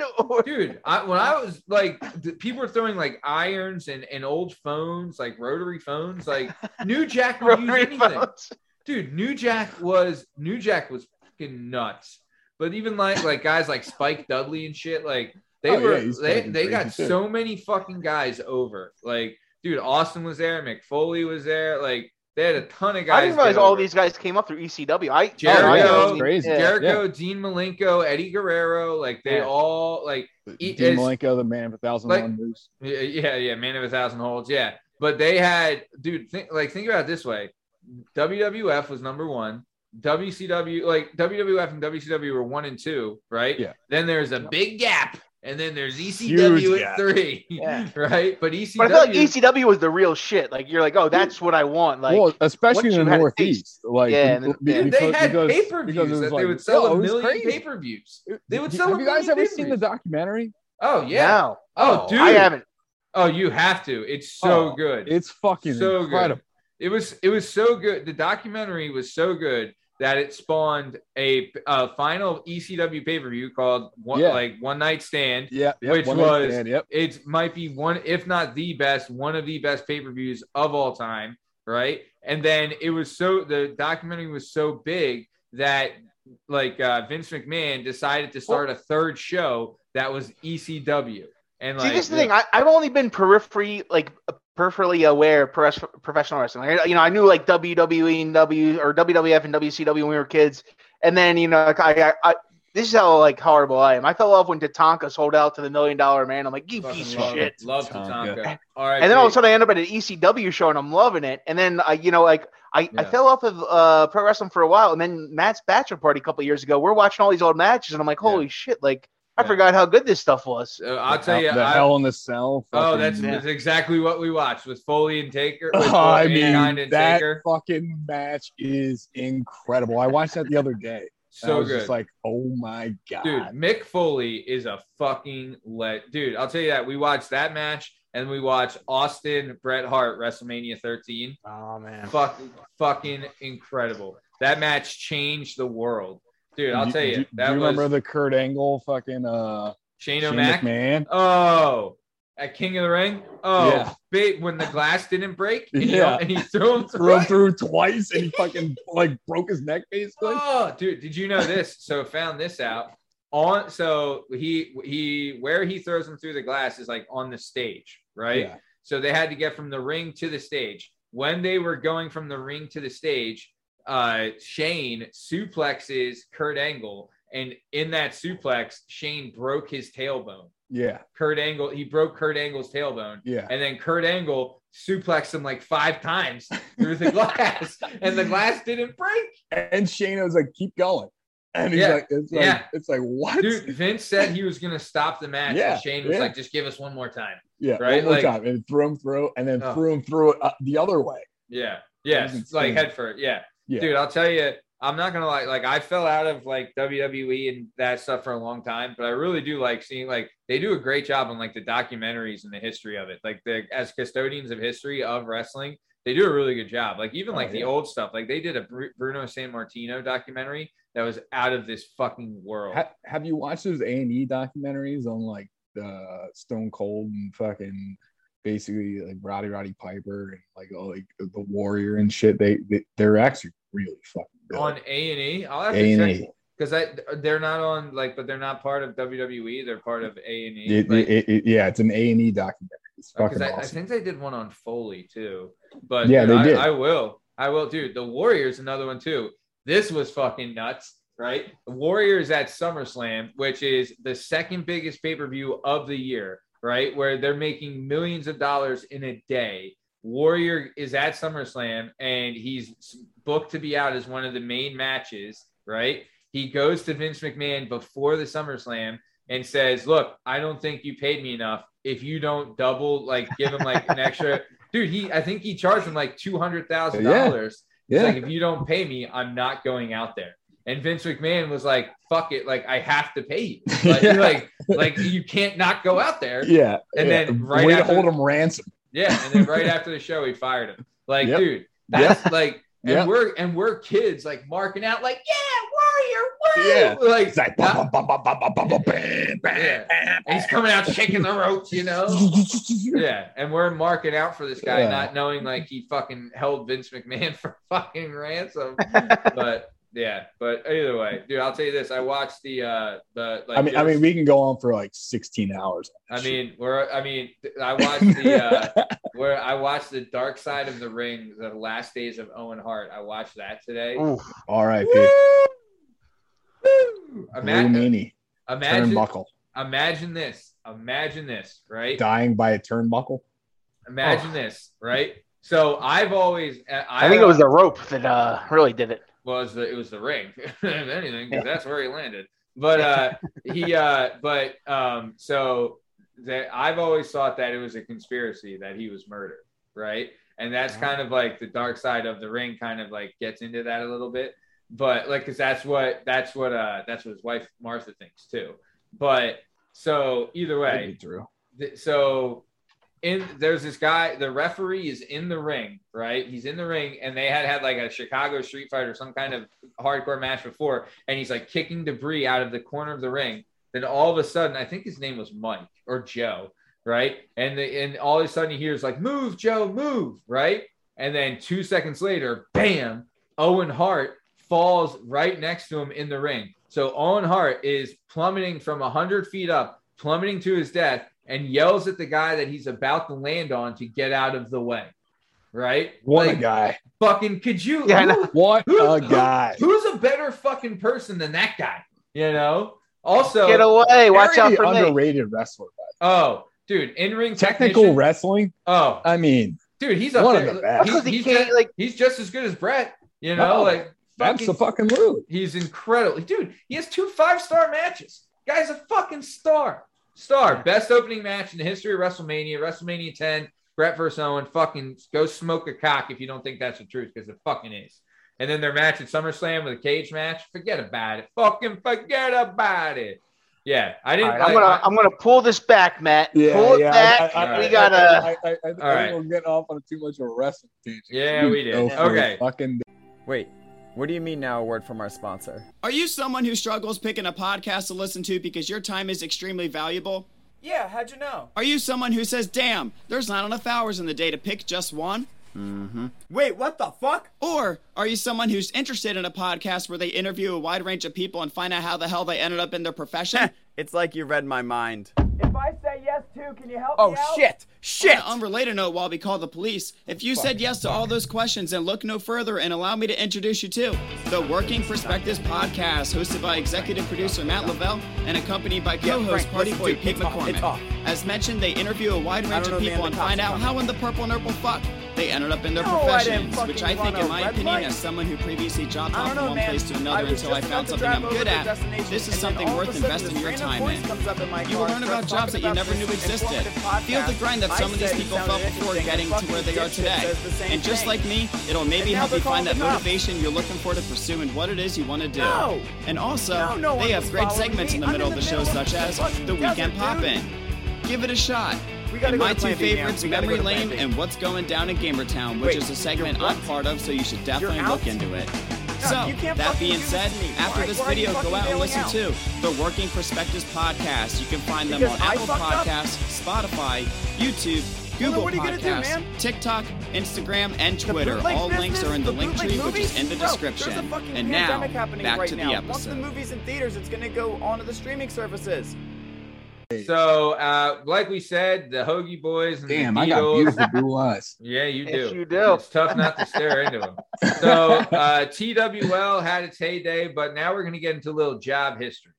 So, boo. you Who started, cares? you started out as a newspaper boy, and I'll tell you this. Well, Matt, we have a lot of job history to go after looking at this slide. Yeah. I got fired from a lot of jobs, my friend. It seems like somebody else was giving their bosses ultimatums. We're gonna That's talk right. about all of them. Oh yeah, he really Ultimate Warrior a bunch of jobs. So either way, you delivered newspapers. Tough job, right? There was days where it'd be raining, and you'd hit up your old man, and be like, "Hey, pops, Oh, yeah. you're like give me a spin around the neighborhood 5 a.m. before you go to work." Yeah. You know, like Were you on the bike, like Paperboy? Like I was on the bike. My good old Mongoose motivator. great bike. BMX bike. did you get the toss papers? Or did you have to place them in the? Well, the problem was is I worked. Mine was it was like a condo unit, so I would just have to like go up and just like fucking toss them. Oh, nice. I broke a lot. One time I fucking tossed one up, broke a fucking Window, no, it was a screen. no, it was a Lamp? fire Diamond? extinguisher. Fire extinguisher fucking thing with glass in it. I fucking tossed it up, smashed it, and just fucking rode it off. Hey, when you got a fucking Henry Rowan Gardner can in there, what are you gonna do? The Well, fire extinguisher fucked off. The worst thing about being a paper boy is like, do you remember where you had to like collect money from people and you have these little punch cards? $2. Right. And you go to people's houses and they'd be like, I don't have it this week. I'm like, it's literally $6. Yeah. Like you live in a You're just shaming the shit out of like, yeah. I'm like, yeah. You live in a $400,000 I'm home. 12 years old, you know, like, I'm like, Look, that thing I broke last week, you replaced it real quick. I know you have $6. Yeah. Like I only have the 6. I don't have enough for a tip. Sorry. Yeah. Can I give you this next week? I'm like, I don't really I don't think I'm authorized to do this, but sure. Yeah. I guess you're just not going to pay. I don't know. It's actually. It's actually taking out my pay. Yeah. Like, sure. We can hold on next week, but the interest rate is 8.7%. It's compounding daily. Yeah. I didn't know about that when I was 12. So time value money. I was like, whatever. Yeah, please just give me money later. So you're like 12 to 14 is when you did the paper route. Then you kicked that to the curb. Then you jumped into the corporate world of Mickey Daniels, and you're a cashier there. The Mickey D, baby. You're there. You're at age 14. You worked there for about 7 months, and then something happened where you were asked to not work there anymore. Can you give us a little rundown? What went down that got you booted from old Mickey D's? Well, I believe. I mean, we're going way back in the day, but I believe it was Zach Savar who was working there with me. Sure. I was working the drive-through, and Yeah. Zach hit the thing. He's like, "Welcome to Burger King. How can I help you?" He was like, "I thought this was a McDonald's." I was like, and like he just basically took over my fucking, intercom thing. He's like, "Welcome to Burger King. How can I take your order?" And I was like, I couldn't fucking say anything because he just kept on hitting the button, and I was like, "What the hell is going on here?" So he's just like, he was like fucking with you? Yeah, like, he was fucking with me. And then Like if you were on drugs, you'd be like, "What? Like, is this real?" I was going, people come up to the window, and you just come up to the window and give me the, like, I need this, and then they're like, I think you gotta go. Yours not very good. I was like, this is McDonald's. You're not McDonald. You're not Ronald material. Yeah. Well, and you're not Ronald material. Like, well, to be honest with you, I'm 14 and I don't care. Yeah. Too bad I'm never gonna be Ronald material. All right, babe. Which kind of moves me to my next job because everybody else was bagging up right next door at the Giant, and I was like, I think I'm just gonna go right over there. You went to Gennardi's, right? Gennardi's Giant. Yeah. Well, it's a Giant. Sorry. Yeah. So you were a bagger cart boy at Gennardi's for like 6 months, then it got a little too damn cold. And you're like, F this. I'm too freaking cold here. So I'm leaving this shit. Right? Yeah. And then you went. I didn't win an Olympic gold medal in Pat's in the wrestling league. Pull this bullshit. Exactly. You think the Hoagie boys you're gonna make the tag team champion push some carts in 30-degree weather? Yeah. I don't think so. Yeah, the Hoagie boys don't stand for this. HWO. Yeah. I don't feel any mayonnaise on these cuts. Yeah. So, when you left Gennardi's, you then went to Domino. One of the best of all time. You were young when you were here. You're like 16, so you're riding your Mongoose Motivator. Great bike. Love Mongoose Motivator. And you were but you weren't like a delivery guy. You were like answering the phone and working by the door and like did the door hanger. I don't know what that is. Yeah. What's the door hanger? I do know what that is. Go ahead. What they would do is that, like literally they would drop us off in a neighborhood and they would give us door hangers, put on people's doors. Okay. Gotcha. Right? So what we would do, like they put like 5-6 of us out there, 15 years old. Yeah. So what we did was just threw them down the goddamn sewer grates. Yeah. We threw them down the sewer grate and we would just walk around fucking like smoking cigs and shit. And like, fuck this shit. And the guy would be like, oh, how'd that go? It's like, pretty good. And then he'd like drive us, because we'd drive at the time. So we'd drive us back to the store and he'd like drive through the neighborhood. Like, I don't see any. I was like, well, they must have picked them up. I don't know what to tell you. These people are quick. Yeah. Look, everybody knows it on Thursday at 9:30 at night. People are just opening their doors and looking for menus. Everyone knows that you got that coupon coming for them. You got to get that Domino's for $7.99. Yeah. So what the real genius move is you go and you find the guy that's on what's it called, Megan's list, and you're like, look, man, you have to go door to door to announce that you're in the neighborhood anyway. You might as well deliver these coupons and get a little hey. Maybe I might be a diddler, but here's a half a pie on me for you. Win-win situation. We were bold enough to just not even give a shit. I mean, we were at 15. The guys are he's what are you like gonna do? Not pay us? Right. He's like 32-year-old manager. He doesn't give a shit. He's like, whatever. I'm not gonna give all these kids a bunch of shit. Otherwise, they'll get me on Megan's list. Yeah, exactly. Yeah, he's like, I don't really care that much anyway. Was he the owner of the store or just like a manager? Nah, just some manager. So he's some stunad. Some stunad. So then, okay, so you're working here, you're 16. Something happened where you got fired from this job as well. Do you care to share? This is the best. What did you do? Story. I think this is the best firing story of all time. I would agree. It's pretty good. So I was working the phones, and we would do this thing where we would just be like, Domino's Pizza, can you please hold, hang up? Domino's Pizza, can you please hold, hang up? Not put them on hold. It was like over. Yeah, just hang up because we didn't fucking feel like dealing with these people. So it was just like, hang up. And the guy's like, what is going on? We haven't gotten an order in like 2 hours.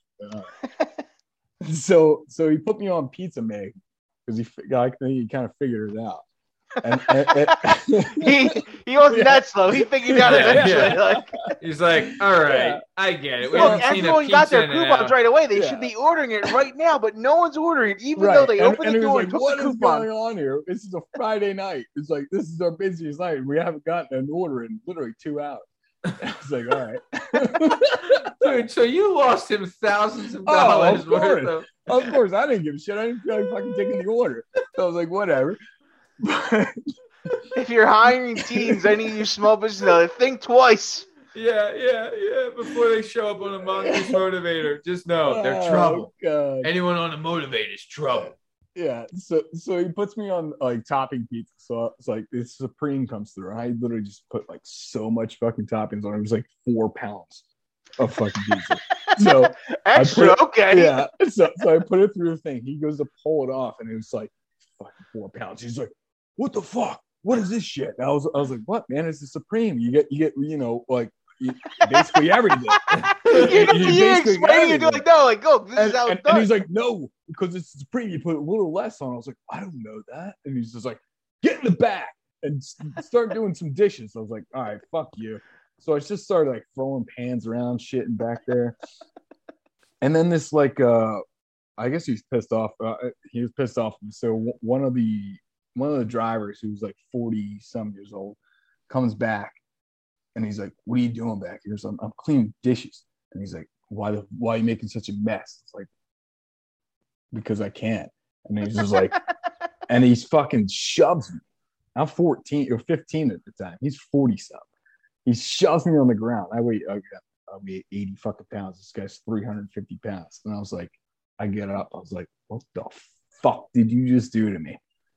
And I was like, fuck you, motherfucker. And then I walk up, kick my fucking manager in the nuts. And I was just like, fuck you, motherfucker. I know you sent him back there. I fucking quit. And he comes outside. He's like, whoa, Chris, don't fucking quit. And I was like, fuck you, motherfucker. You know, I was an absolute shithead as a kid. So, I mean, you should wait, what kind of shit place wanted to keep you there after all this? Right, that's what I was saying. I was like, well, I don't think he wanted a fucking lawsuit, because if I actually fucking sued him for a 40-year-old dude throwing a 15-year-old around. True. You know, like, so he gets outside, and like he turns because he knows I'm gonna kick him in the fucking nuts again. And he's like, whoa. And I was like, bro, whoa. You take one more step towards me, I'm gonna fucking kick you right in the nuts again. And he's like, you know, he's like, I think you're done. I was like, I think so. I'll see you later. You're like, yeah, I agree. Took my mongoose and I fucking rode home. You're like, look, chasing the turkey starts in an hour. Yeah, right? I was like, buddy, I have a pay-per-view event coming. Yeah. The winter splinter is fucking coming on. Yeah. That's so fucking great. Just that kicking is so this 32-year-old guy in the nuts. Yeah. This guy's doing his best. He's like, definitely I don't a virgin. Really care about this. He's like getting paid probably like $16 an hour. And just got I will say that 15-year-old. Chris is definitely qualified for his current job of sniffing out people like him. Yeah. So all right, so let's keep it moving then. So you leave Domino's, then you head over to Giant, and you were a cashier, right? Nothing really going on there, just a normal gimmick, right? Yeah, I don't know why they hired me back. It was the first time they fight. Well, no, actually, I forgot that was Gennardi's, not Giant, but whatever. It's all right. So then you leave there, and then you go to Modell's, right? So thievery. Something else would happen here where we're seeing a theme. You would be asked to not work at this place also. Yeah. So, but what led up to it? Because I won't say their name, but there's a friend of mine that worked at Modell's as well. And they told me that, you know, after a couple of weeks working there, all the people that had been working there for a while kind of opened up to them like, look, this is how we steal shit. This is when we do it. And this is how it's done. And so there was like a ring of like kids just stealing shit from there. I saw so much shit from there. Yeah. So go ahead. Let us know. Let us know how it kind of went down. So after working, let me look up the statute of limitations real quick. Just make sure. Yeah, we're good. Fine. That was that was like 20 fucking years ago. Yeah. But that store's not even there anymore. No, it's not. It isn't there anymore. But I don't think it's anywhere anymore. No. Is it out of business? Probably COVID killed it. But I think Amazon killed everything. So true. But so after working there for a while, I would just literally, everyone, like he said, everyone fucking teach you how to steal shit. So I would steal like the new Iversons came out. Oh, the questions, the answer two. The answer twos. Oh, the answer twos. Beautiful shoe, baby. Beautiful the answer shoe. Twos, right? I had a pair of them.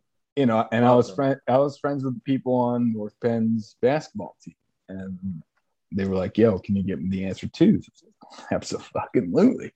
So I steal these fucking answer twos. I'd sell them to fucking the basketball team, and then, that was that. They actually didn't catch me for that. My best thievery ever from there was a pool cue. Right? Do you know how hard it is to steal a pool cue? Mind you, you're 16, right? I'm 16. You weigh $120, right? And I was probably like 5'7" at the time, right? Yeah. So I take the pool cue. I it has two pieces, and I just put it down my pants, down each leg, and I'm walking out the store, real straight-legged. Yeah. Like, is the owner? Why is he sauntering like this? What's going on? I was like, it was like $120 pool cue. I mean, whatever it was. But I was like, all right. Do you have a pool table? I do have a pool table down my parents' basement. I was actually thinking about why I stole it, but now I know. Now you just said that. He's like, why the hell did I even do this? You just steal shit just for fucking the hell. I know why I fucked up the Supreme Pizza. Why the fuck did I steal it? Oh, yeah. I had it. So I'm walking out this store, like, just real fucking straight like it. And, like, I don't know how they didn't notice. But eventually they finally figured out that I was stealing shit. And you and everybody else. Shit. Yeah. I think it was probably the 30th pair of fucking Iversons that I stole. We haven't sold one pair of these, but they're all gone. Yeah. Let me check. Let me check your. Oh, that's what they checked my bag in the break room. And did you check the inventory reserve? Yeah. Like, why are these Iversons in your bag in the break room? I don't know how they got it. Jesus. Why would you put them there? Like, why would the delivery guys put them? That's a weird place to store. So you were fired. So like you were fired from there, right? Yeah. And then like they were just like, look, we caught you stealing. You're out of here. Is that kind of just okay? So then you leave there. Luckily, they didn't press any charge. Dude, I swear to God, I remember.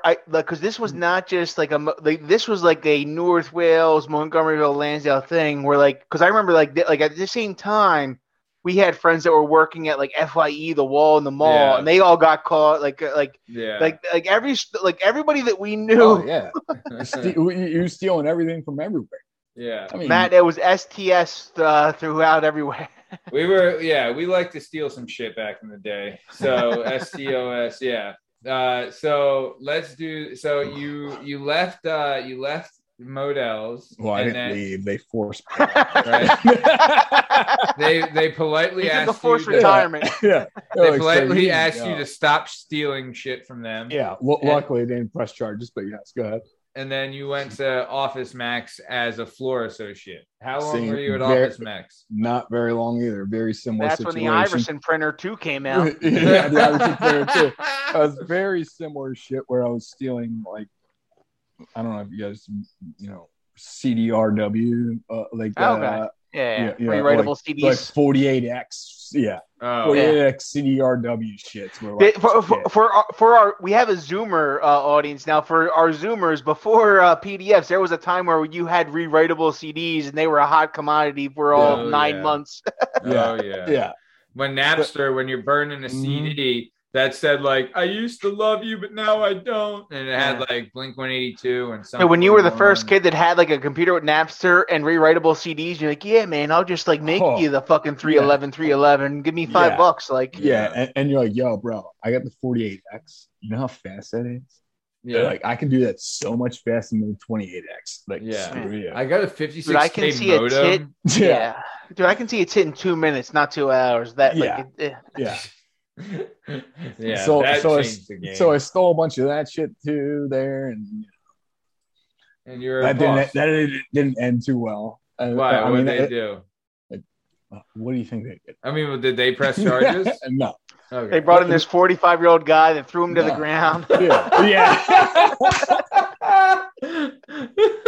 Oh, You think we're motherfucker? You know I don't what? just work at Domino's. Yeah, you know what, motherfucker? I'm the fucking Montgomeryville Enforcer. Yeah.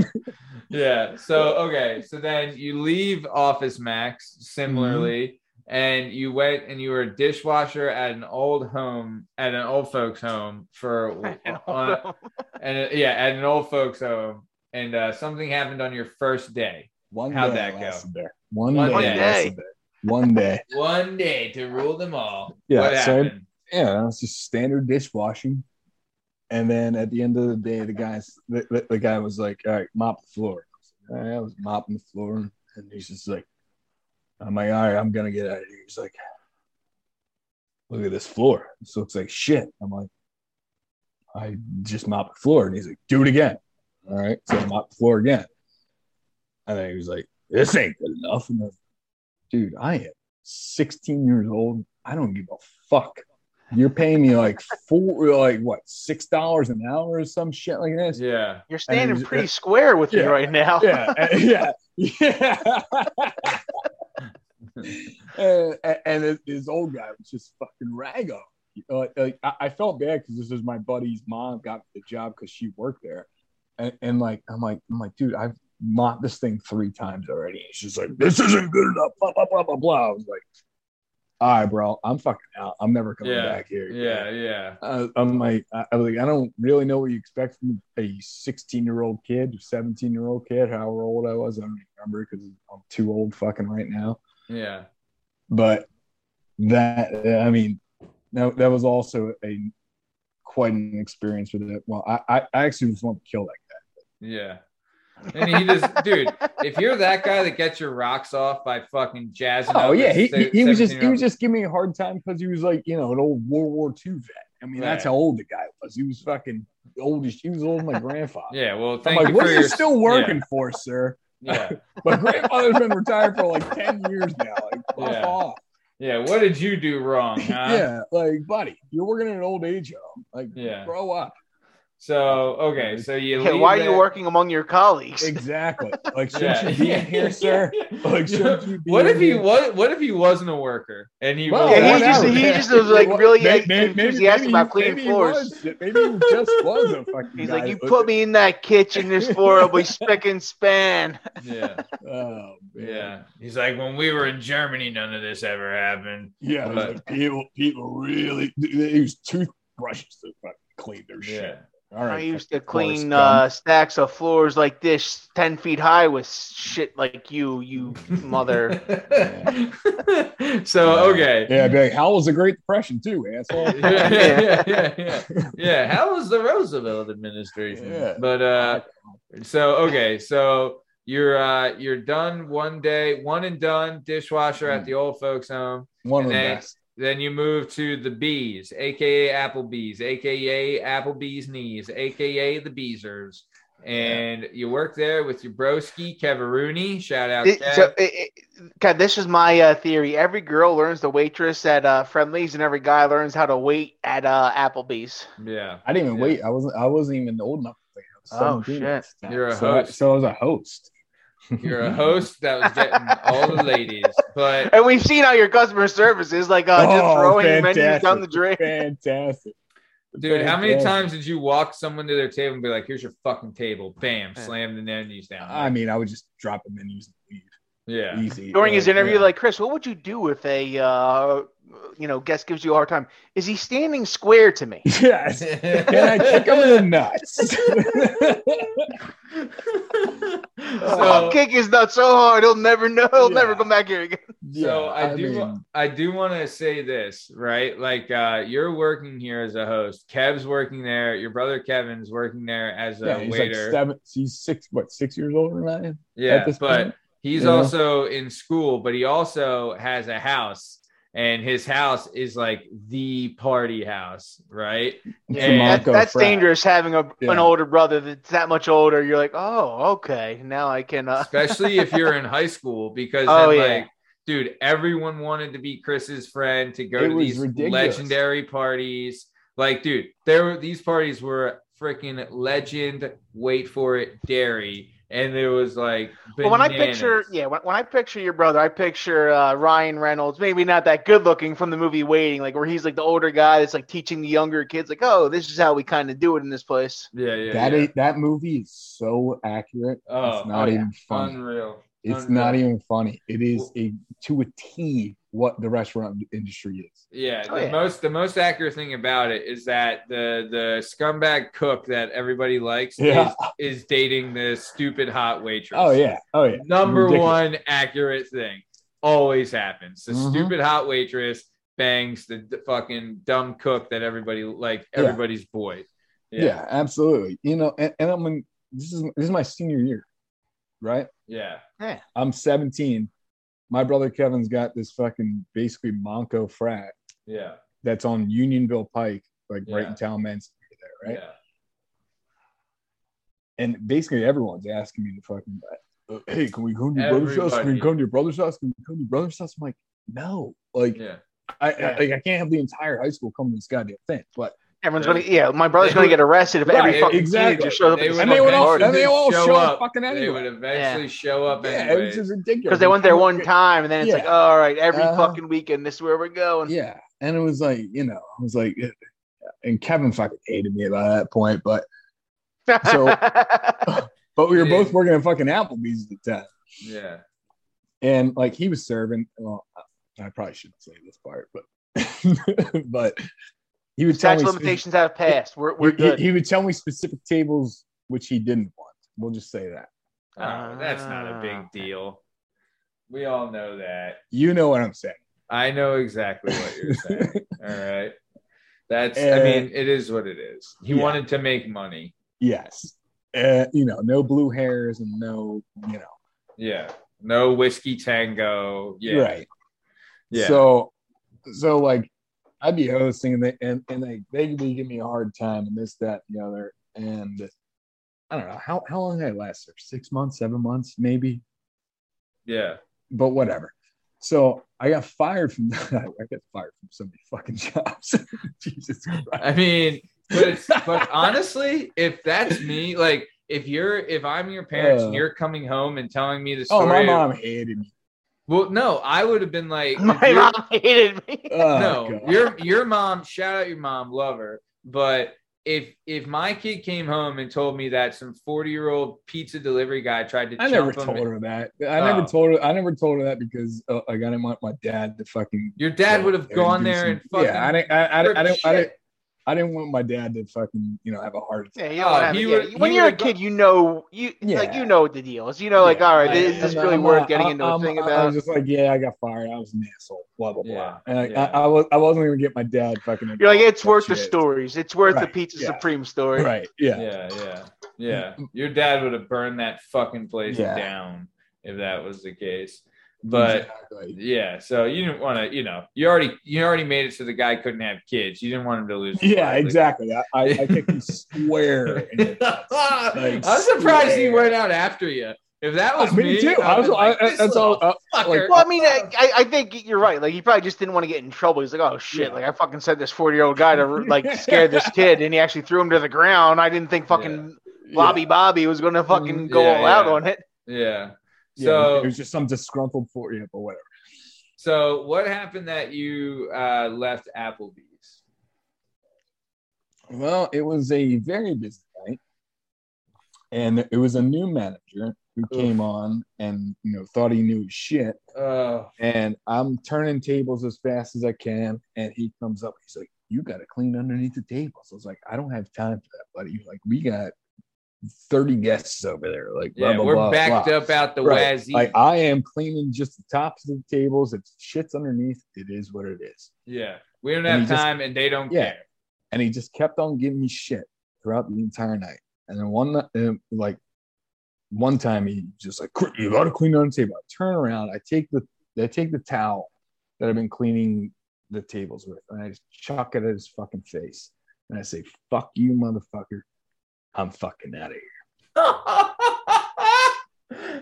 In the middle of like a busy ass shift. Oh yeah. There's 30 people waiting. It was literally right at the host desk. So all the customers saw and shit. It was like.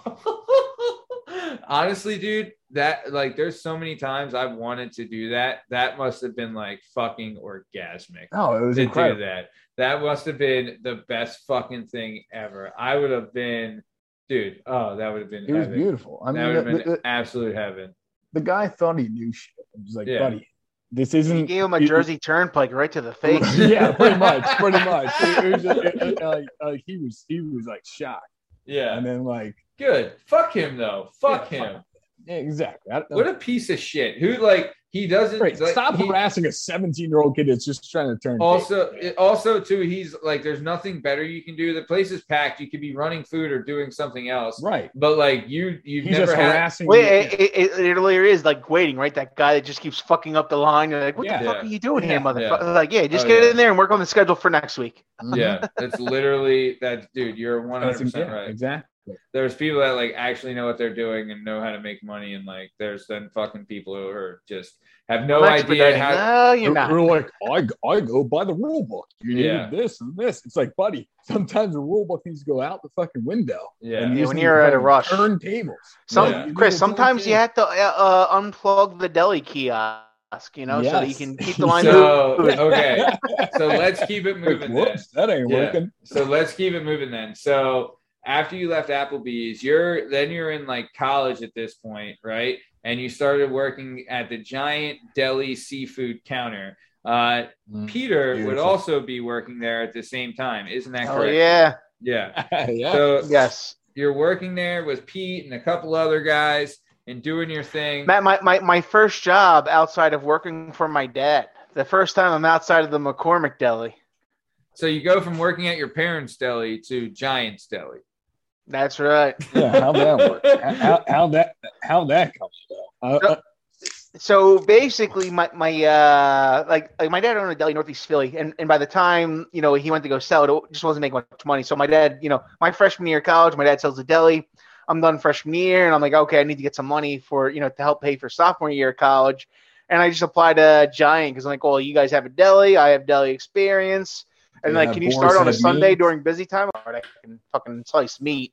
Yeah. And so that's where I start, and that's where all of a sudden my second friendship with the Wertans and Grimacin and Ryan Myers and all these characters begin. Dude, so okay, so you're working here. How long would you work at the deli, Chris? Do you know? I worked at a deli probably a year or two. Yeah. How'd you like it there? Oh, I love, buddy. Yeah. Have you ever sliced meats? Yeah, I worked at Wawa. It's an absolute fucking. Well, what do you have a Hobart? I mean, what kind of slice are you talking about here? The circle disc one that you just. Yeah, I know, but what brand? No, if you're using some bullshit non-Hobart. Chris, my dad still has a ceramic deli slicer in his garage from his store. Exactly. So, I mean, this guy's talking Wawa slice meats. I know. What do you got? Look, you just got an automatic slicer. You're going thick as shit. Don't even know how to make a sandwich. like seriously. Hey, they call me Matt the Mincer. Huh? I can mince some meat. Did you even sharpen the blade? Did you ever sharpen the blade? I mean, what are we like? Come on. Get real, pal. Yeah.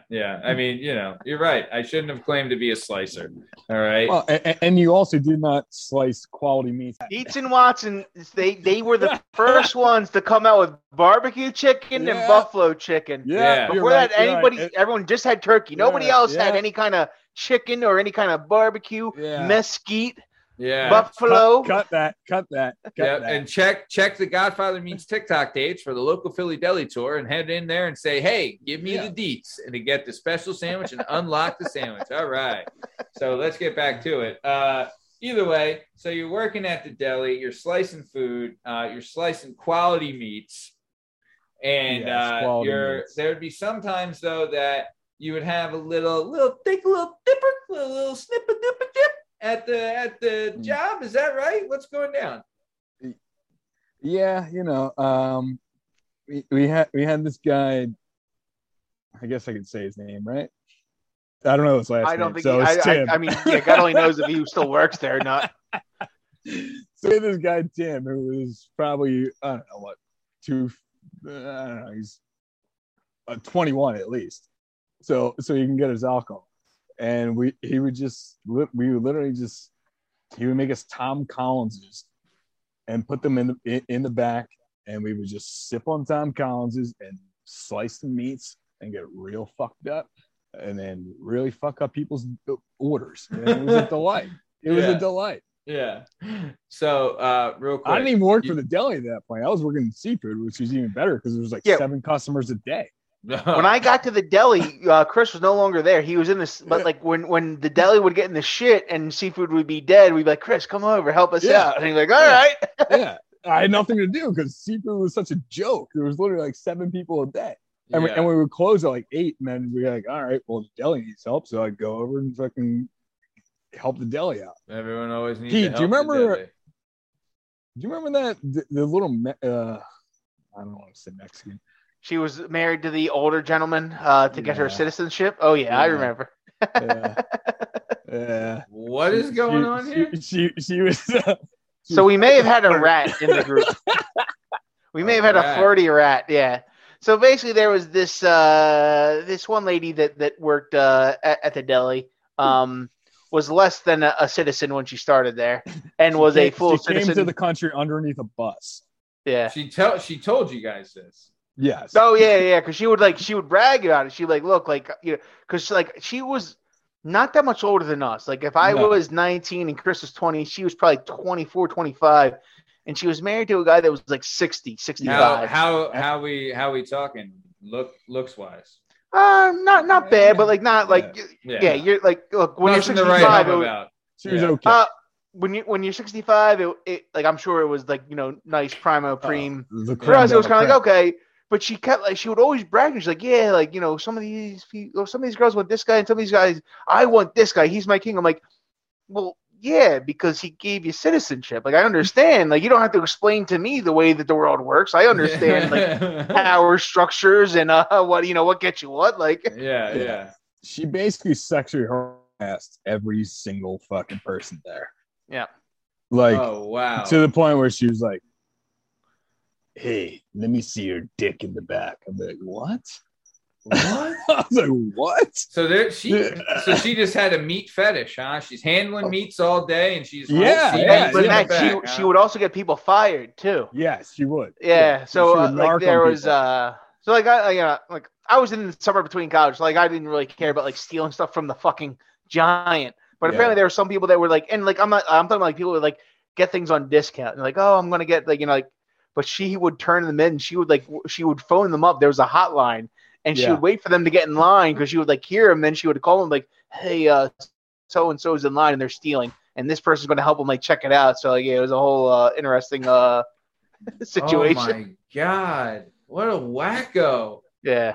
Jesus Christ. Was she married to someone who worked at the store or no? No, just this old veteran, this old guy, he was some old American, 6'5", 6'7", something like that. He was huge, and she was 4'11". Good for him. Nice. So, all right. So nice. All right. So let's keep it moving. So you leave the deli, right? And then you're done at the deli. Now you're at Matt. I had to tell this story though. Yeah. So I get to the deli. I'm in between friend groups, Matt. Well, in high school, I hung out with Matt and Bach and all these guys, and then in college, I had my friends, and I always knew Chris and Brian and all these guys, but we never really hung out until I ended up at Giant. Yeah. And then one time, was his name Tyler, Chris? Yes, his name is Tyler. Yeah. And was it your apartment down by the art museum? Yes. Yeah. So we go these big high rises down by the art museum. I was like, hey. We're out all these guys are throwing a party. You want to go? I'm like, yeah, man, I love those guys. I'm down to go to this party. Yeah. In the middle of summer, we go to this party. We get some tall boys of ice houses. We got some Captain Morgans. We're drinking. We get to the party, and apparently Tyler is not a very good drinker. He has like 2 Captain and Cokes, and he's like passed out on their he's just lying on their kitchen floor, surrounded by Captain Morgans, and he exploded on himself. And all of a sudden, the cops are there. Yep. The cops show up. I'm like, Chris, what should we do? He's like, I don't know. I'm getting out of the window. There's like a balcony. There's like 3 balconies in the entire place. He climbs out the window, just like hiding on the balcony. I'm scared of heights. I'm like, yeah, I'm not fucking climbing out this fucking window, hanging on this balcony. The cops show up and they're like, sir, are you 21? And I'm like, I'm leaving. And like, that sounds like a good idea to me. So I leave. I have nowhere to go. I get into a cab. I get a $65 cab ride home back to Lansdale. And that was my one time going to a Wartan party. I did not get to go to Kevin's house and hang out with all the older guys. I go to a party. I'm there for 20 minutes. It gets busted. My ride is passed out, laying in broken glass, and Chris Wartan is hanging out on the roof. Yeah. It was 8 stories up. Yeah, 8 stories up. You guys were all underage? Yeah.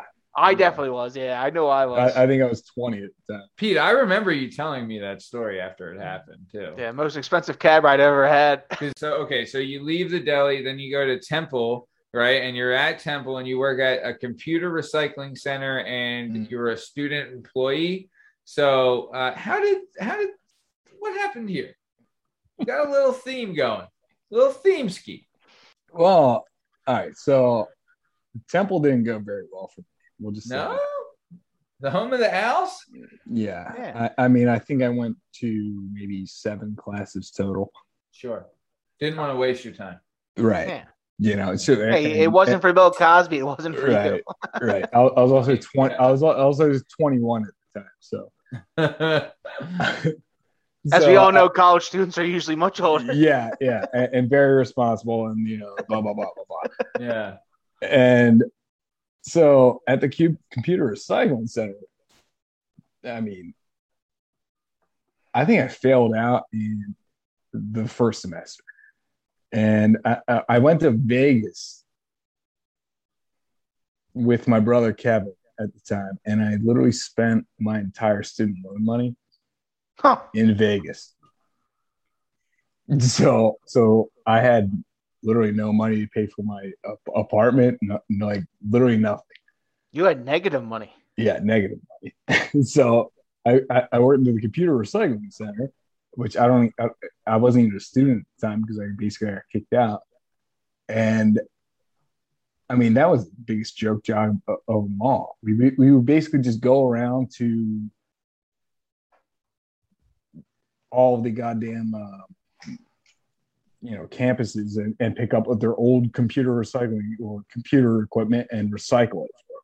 And then we'd sell it to fucking students. Yeah. So I mean, it was like a joke basically. But Jesus Christ. And I would show up there like 2 hours late and like every single day. And the guy was just like, Chris, when are you going to show up on time? I was like, why are you still hired? Like, why am I still hired here? Why are you fired me yet? Who are you and why are you asking me these questions? Yeah, like you should have fired me a long time ago. But like Pat was like boys with the guys, so like, of course, I had my in there, so I was like, all right, I can deal with that shit. So I basically had that job until I could pay my rent at my apartment because I didn't go to class at all. I mean, you had your priorities straight. So some would say otherwise. Yeah. Well, you knew that priorities existed. Yes. Actually, I don't even know if I did. You're aware that a possibility could be a responsibility might be out there at some point in the future. Yeah. Right. So, all right. So you leave there, right? You leave Temple, then you go to Penn State, right? And then while at Penn State, you're working, or you do Montco again, right? Then once you do Montco, you transfer to Penn State. And then while doing that, you're working at Montgomeryville Acura as a lot attendant. You did shipping and receiving and records and like all this stuff. So how'd you like working at Montgomeryville Acura? What was kind of like, because you would be the third person who has been a lot attendant on this show. And how'd you like it? What were your responsibilities, and like how'd you like managing working there in school and stuff like that? I mean, I was going to school full time and working full time. So that's you're a busy boy. That's tough. You're a busy boy. Like I worked during the day and then I went to school at night. Yeah. It's ridiculous days. Yeah. I mean, being a lot attendant, pretty easy. I mean, Yeah. all I did was shuttle people around, basically clean cars and move them around. Easy shit. And you had to look good while you were doing it. Well, not really. Hey. But I mean, it just happened that way. Yeah. So I pick up these people, drop them off at work and pick them up, this, that, and the other. Yeah. And then I eventually got promoted to a shipping receiving, which is the biggest joke job of it all. Really? I work 2 hours in the morning, and then the rest of the day is nothing. So it's like a pretty sweet gig to me. They're just like on demand, like, in case they need you, here you go. How many cigarettes did you smoke? Oh shit, man! A fucking shit ton of smokes. Yeah. Well, with my boy Milt, who was like a 90-year-old fucking sales guy. Milt? Yeah. Milt? Yeah. Milt. that guy sounds like a great time. R.I.P. He's dead. Thank you. Oh. R.I.P. Milt. Hey, we talked everything you know. One love, Milt. One love. Yeah, well, he didn't teach me anything except for how to fucking rip heats. That's about it. Fucking you leave your stuck on these. Life will be over soon. Yeah. He just was fucking crushing roots all day, that guy. Yeah, but I don't know. That was kind of a tough job just because I was going to school full time. And it was like long ass fucking days and shit, but it was easy. Yeah. It was what it was. I was there for 6 years because I was also there between when I quit college and the 2.5 years between that shit. Yeah. So it was what it was. So all right. So you're done there, right? You graduate from Penn State with a degree in history, right? Fantastic degree. Yeah, and then one of the best out. Probably the best, right? Some would say otherwise. Right. Those people it all depends on what you're doing. Shit. It teaches you how to write. There's really two options you got: teaching or become a lawyer. I ain't gonna become a lawyer. I don't have time for that shit. Who does? And I'm not gonna teach because they don't pay enough. Anything that involves research, it helps you with. Like if you have to. Are you a fan of history though, Chris? Yeah, I love it. I'm a big history buff. Love history. You like hardcore history? Oh, great show. Great show. Carla? Oh yeah. Dude, did you ever listen to the one he did about World War One? Oh yeah. God. The 4-parter? Oh, so or the Wrath good. of the Khans? Oh, Wrath of the Khans was great. Did you listen to the Japanese one that he was talking about with the samurais and shit? No. Is that his newer one? I don't remember, but dude, the World War One shit is so fascinating because I get into the Reddits. I love Ask Historians because Ask Historians is like actual historians and like the moderators are historians, so they kind of like they delete all this shit. Like, oh no, this is bullshit. It's not good enough, and they cut it out. Like a lot of good stuff like is put up there. Like, I love it. I love a good Ken Burns documentary as well. Ken Burns. Fucking Kenny can throw a fucking documentary together. Kenny can. Is Kenny dead? I think Kenny's dead, right? Oh, come on. Not Kenny. No. Is he not dead? You know what the worst thing is? Because the guy at work in front of me right now that's sitting in the cube in front of me, his name's Ken Burns. Ooh. So the only bad thing about Ken Burns is that all his documentaries were done by PBS. So now that they have all these bullshit streaming services, his fucking documentaries, you can only watch them on PBS app or whatever the fuck. It sucks. Discovery Plus. I mean, I don't even think it's on there. Yeah, which sucks. The only thing that's on Discovery Plus is the 90 Day Fiance spinoffs. Oh, go fucking stupid. Whoa. All right. So either way, you graduate from Penn State with a degree in history. You leave Montgomeryville Acura. You get a job as an account manager. You got this job through a temp agency, and you work for a group of lawyers in asbestos mitigation. Is that right? That is correct. How'd you like this job? What were you doing? What'd you learn? Matt, they were making asbestos history. Yeah. Well, mind you, that I also graduated in 2008. Yeah. Right. So the crash happened. The crash happened at that point. Oh, And it was like literally impossible to find a job.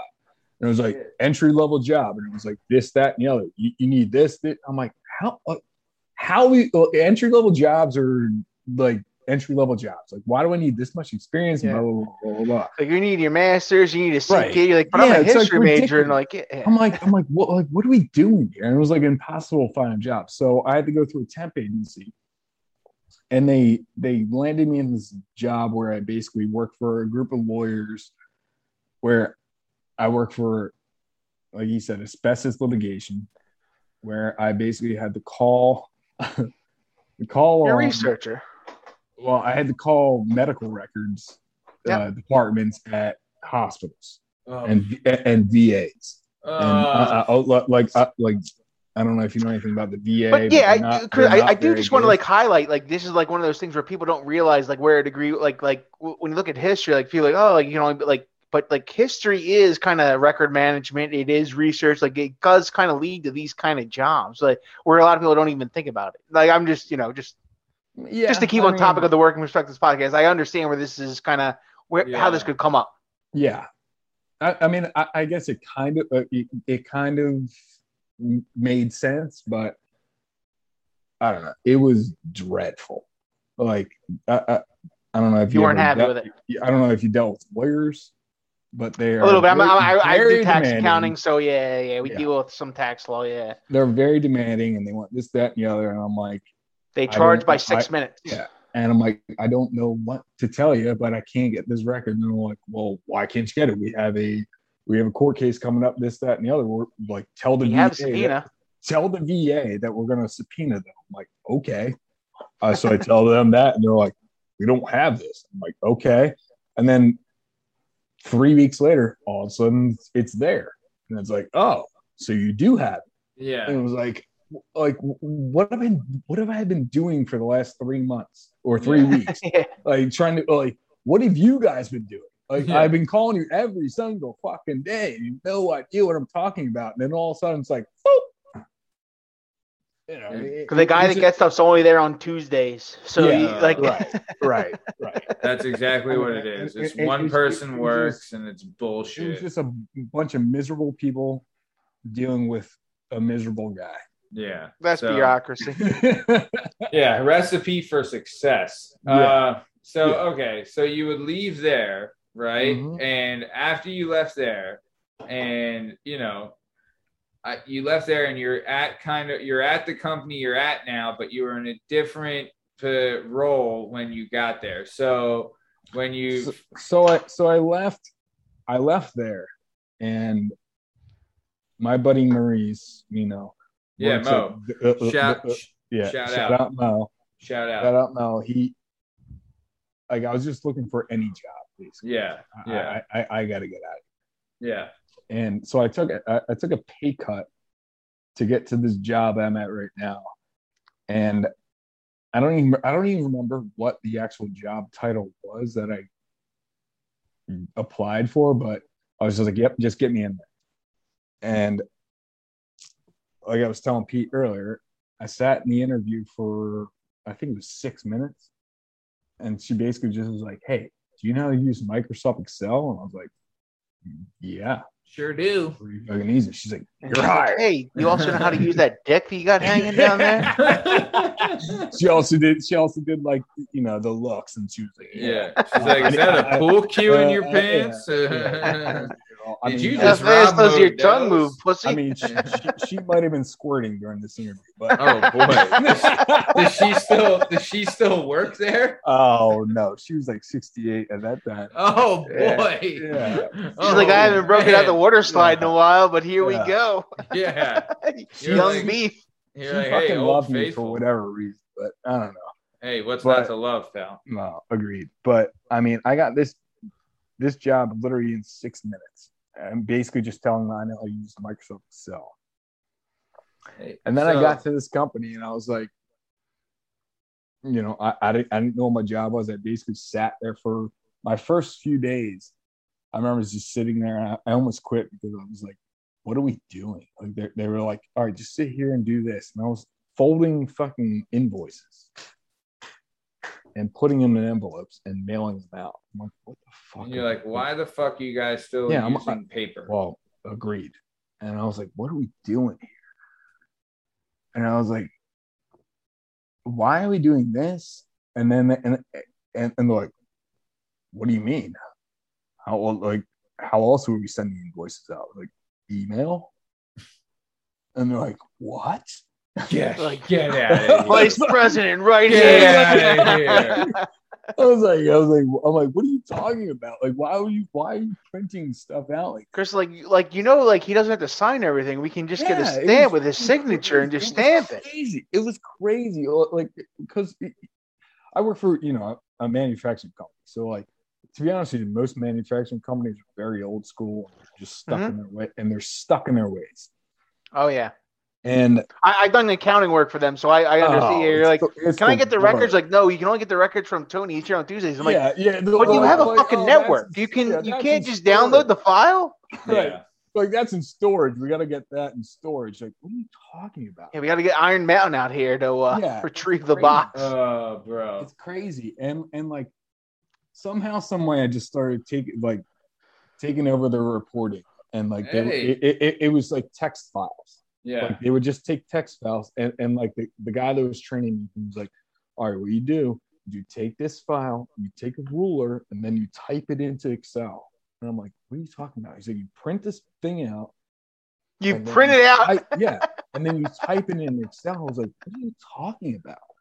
And I'm like, you need to just export that text file to Excel. And he's like, you have another, computers can talk. Right. Like, that's the whole reason we have them. right. And I was, and he's like, no, you can't. I was Dude, like, when I was like, oh, and they were like, this guy's a genius. I'm like, dude, holy shit, you think I'm a fucking genius? Like, I'm a fucking retard. I got Yeah. I was like, The second night Chris is hanging out with him, 75% the of my guy's like, job. yeah. He's like, I'm trying to, me and my wife are trying to get pregnant, so we have to get this turkey baster. He's like, you don't need the turkey baster. You can just put it in directly. Do you know, like, when you told that guy that, he probably thought his to mind himself, was fucking blown. well, do you know like, the first thing he thought? Well, the first thing he probably thought was like, how many hours of my life did I waste with this absolutely. ruler going? Oh, absolutely. Or did he think like, oh shit, my fucking guy's life gonna just take became my job. obsolete? Yeah, exactly. Yeah, Johnny the ruler Or do guy. you like he's plotting like to kill Chris? He's like, fuck, he knows the drill. He's like, I gotta take him out. He's like, oh shit, and like, I'll be homeless if he tells everybody about this. no, but luckily he was a really cool guy. Yeah, and like he didn't really care because whatever, he was older and he was on his way out anyway, so he was like, whatever. And he was like, fucking fine, whatever makes this thing so easier. So I was like, I'd be like, yeah, you can just just VLOOKUPs and this, that, and the other, and blah blah blah blah blah. Oh, dude, when he said VLOOKUP, he was probably like, oh, what? Mickey? He was like, huh? What's that mean? I was like, oh god, here we go. Like, Showman H lookup, he'll be like, well, no, that's not even possible. God. Some ifs, all that. We're breaking physics. Yeah. Matt has no idea. Yeah, I know. Matt's like, what? I can do this stuff? Matt, I'll give you a tutorial later. Hey, but like, but I showed him. I basically took this report that would take him at least an hour to put together because he would manually type this shit in, and I was like, here it is in 15 seconds. Yeah. And he was like, that can't be right. That's not right.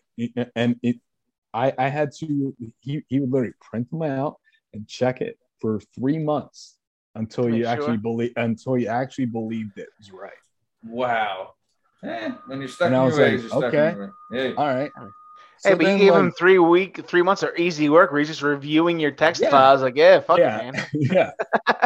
That's why he loved you. He was like, I don't even have to type this up. Yeah. This guy's just going to print it out. I just got to read it.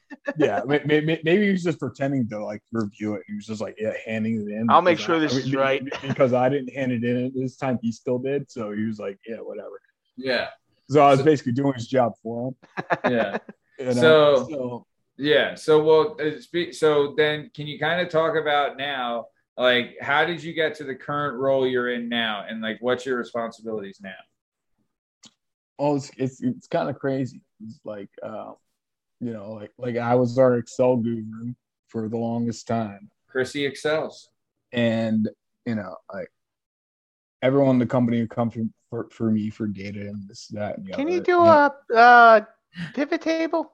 Yeah. Yes, right. Yeah. Do you know what a pivot table? Oh, Jesus.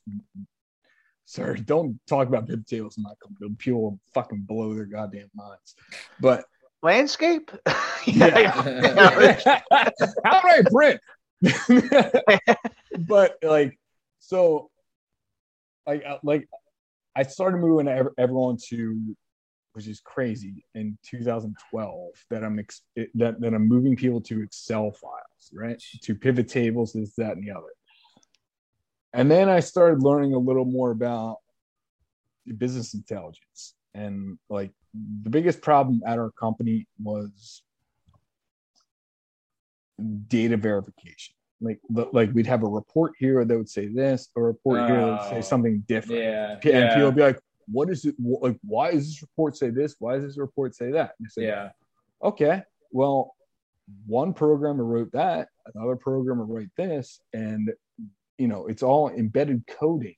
Like, so if they didn't change this on this one, and you didn't communicate with this person to change that on the next one, so that's why they don't match. Mm-hmm. So I actually just went out and like I started doing a bunch of research, and I was like, best practices for data integrity.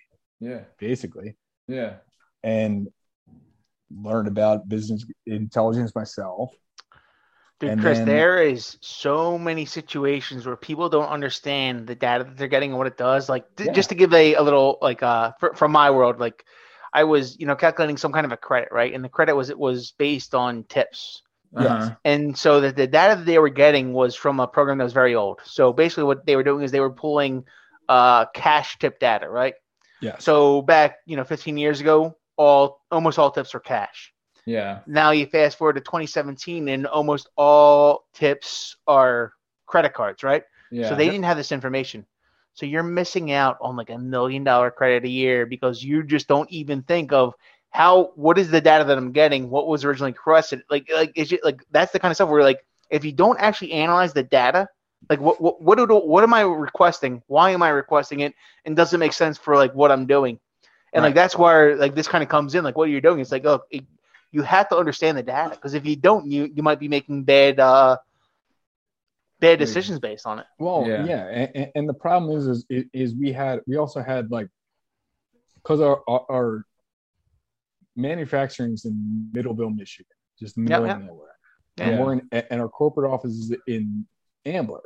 And this is very common for a lot of companies. Like you will have your headquarters in one spot where like this is my intellectual brain, and then here's my manufacturing on this side, and then here's my sale. Like everything is throughout the country. And you're not in constant communication either. Yeah. Well, and Middleville hated Ambler at the time. Yep. Yeah.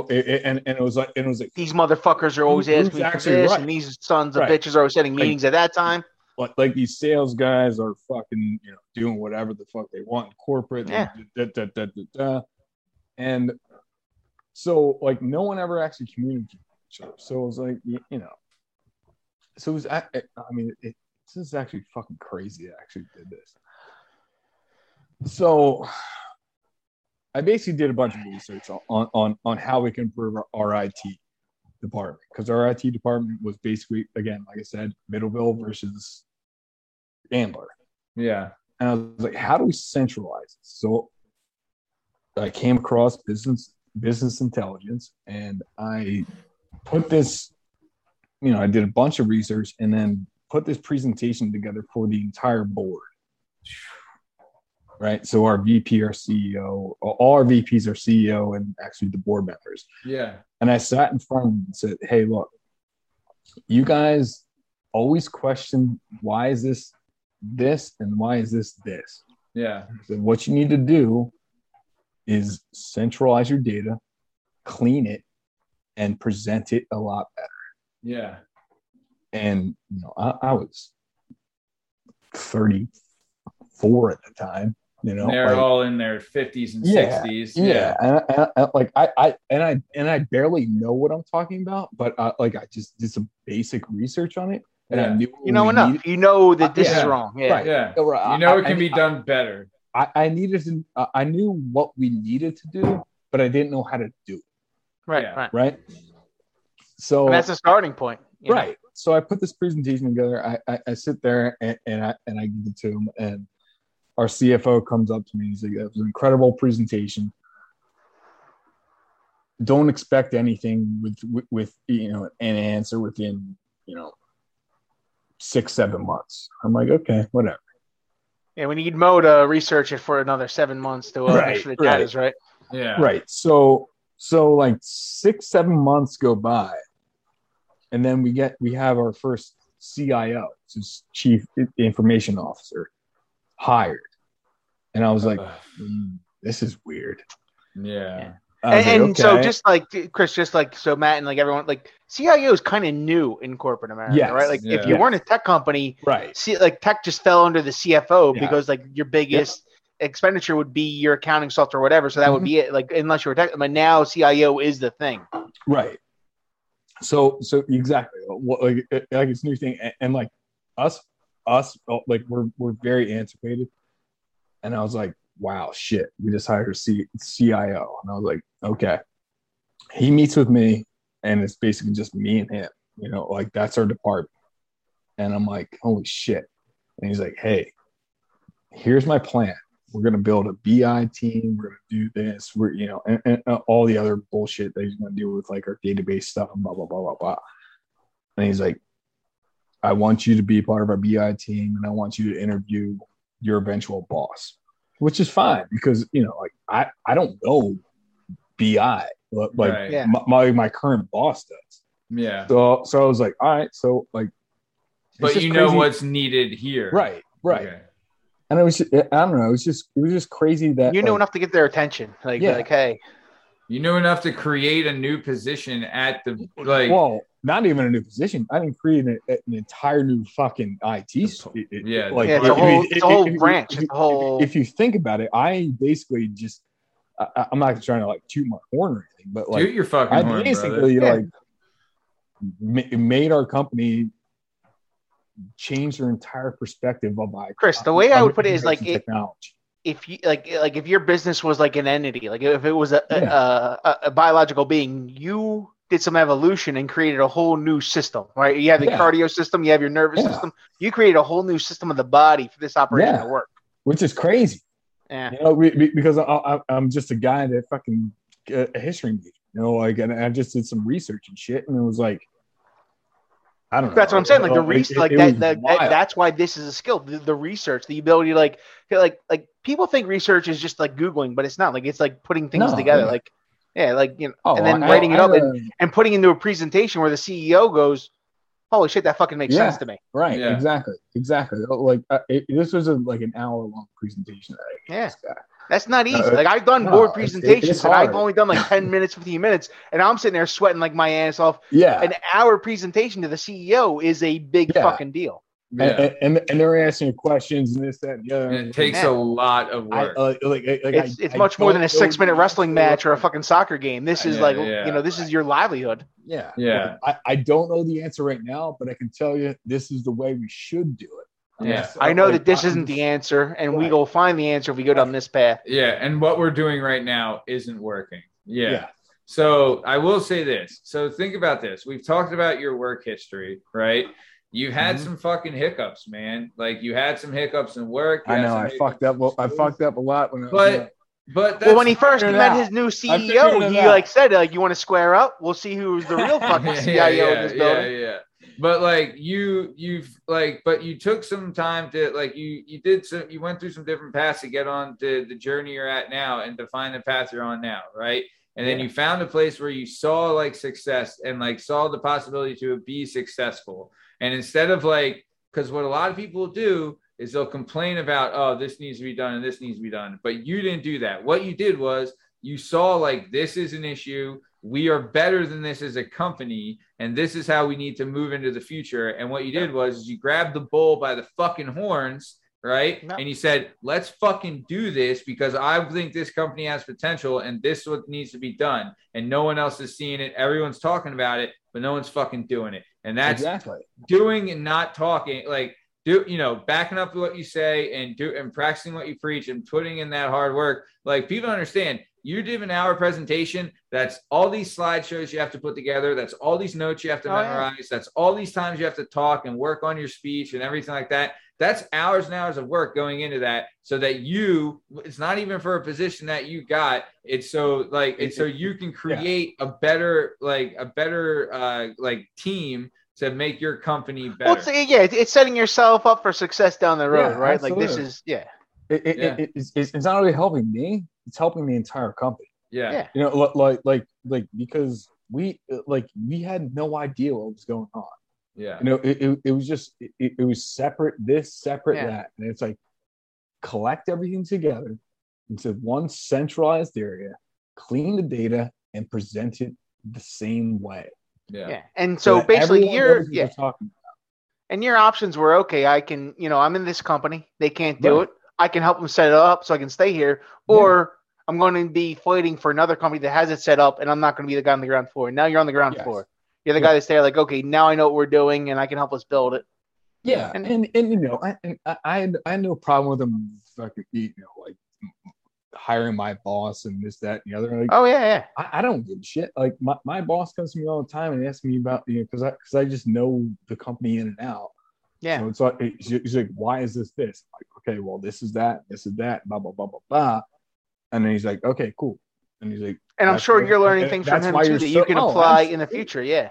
Also, like I'm learning like the SQL and code and shit that I ever did. Yeah. I'm learning a bunch of stuff that I've never learned before, and it's just helping me. But also shoot to the moon. What you did is that you showed the CIOs and everything and all the higher ups of your company. You show them that this guy's a fucking thinker and he's a doer, right? And like when these types of opportunities come up and people don't take advantage of them and they'll complain, but won't come up with any answers and things like that, that doesn't help anybody. These guys saw like this guy put his money where his mouth is, right? And he came up with something that helped the company, wasn't beneficial for himself specifically, beneficial for the company in the whole. And if I was a CEO or whatever, and I would want 100 of you before one Johnny pencil pusher fucking putting in data. You know what I'm saying? Like, and you're right. That's the problem with a lot of corporations. They have a bunch of fucking Johnny, just a bunch of fucking donkeys chasing a fucking, But I still want to go back to your history because I do think that plays out in a sense where, like, I know you downplay a little bit, but like a lot of people with data entry, they have a certain degree. It's like, I'm either doing this or that. They don't really think outside. They don't even. It never appears to them to think outside the box. But when you come to somebody with a different degree, it does, present different opportunities. Like, well, you know what? Like, I don't know.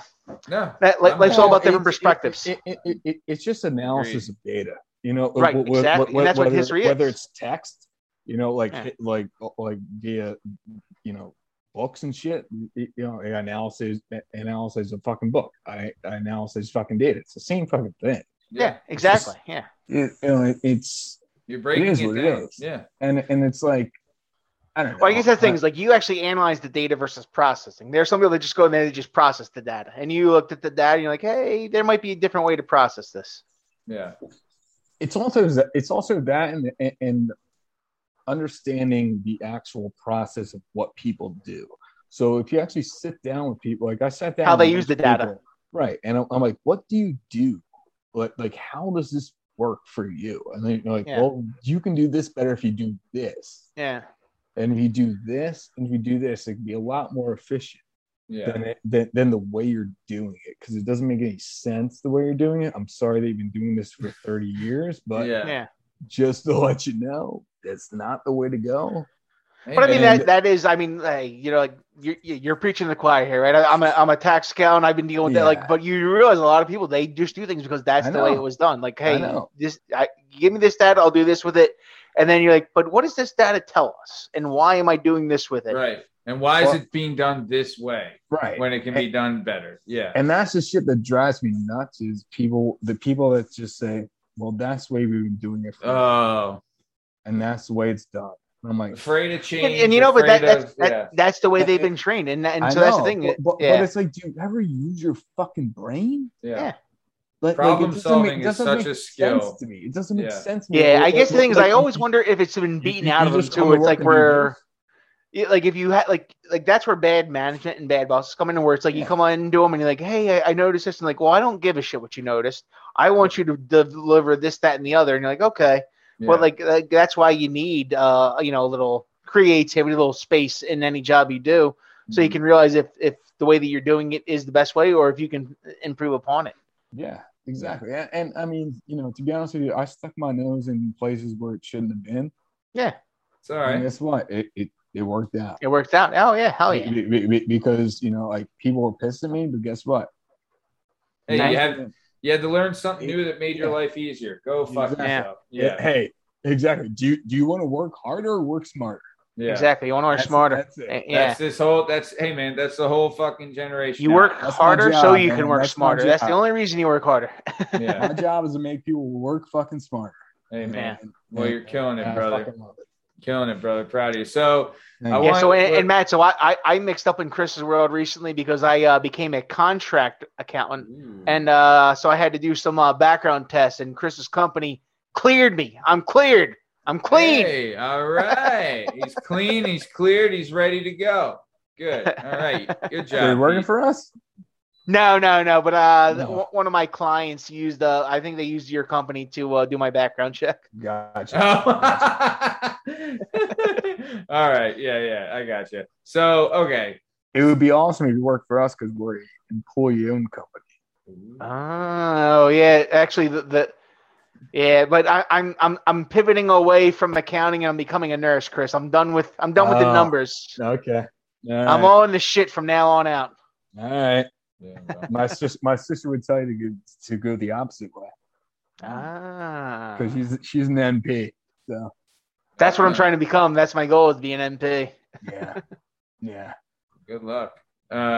Okay, so Chris, I'll tell you what, man. We were really looking forward to this one, and you fucking crushed it, man. This was so much fun, dude. I'll tell you this.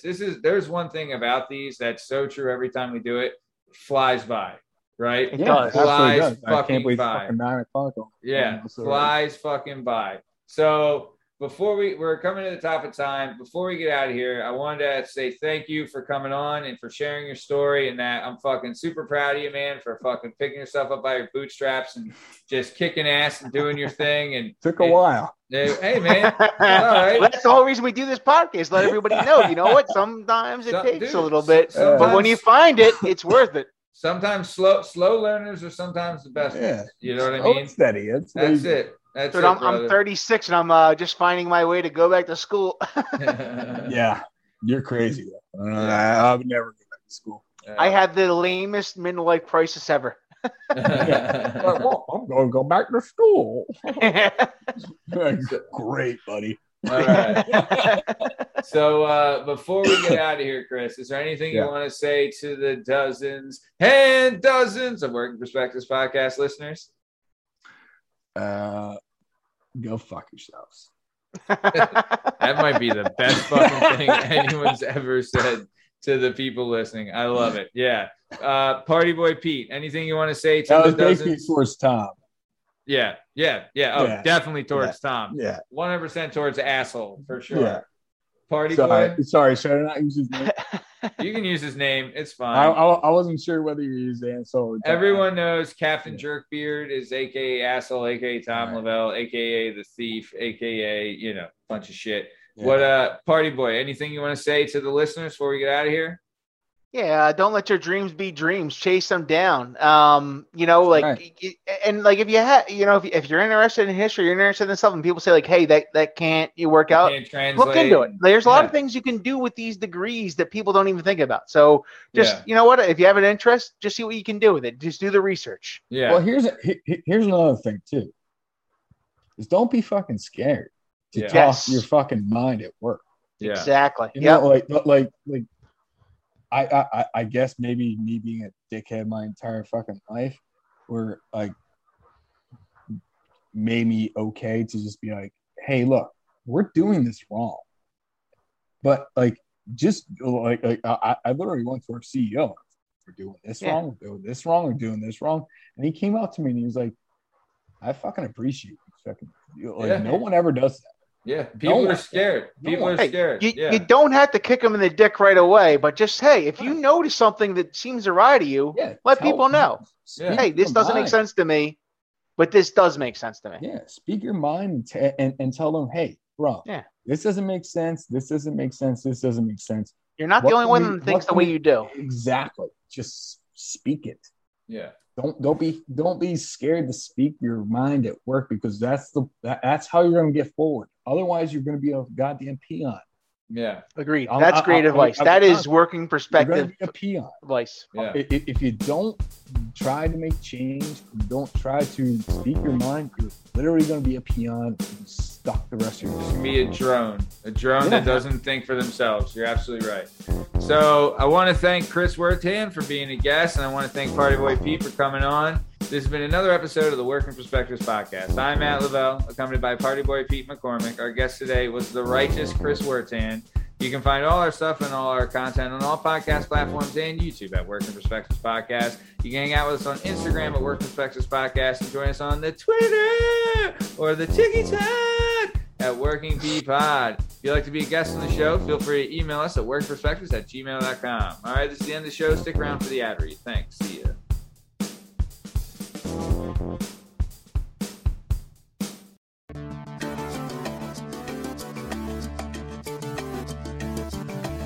Do you have a message or a story inside of you that you've been waiting to tell?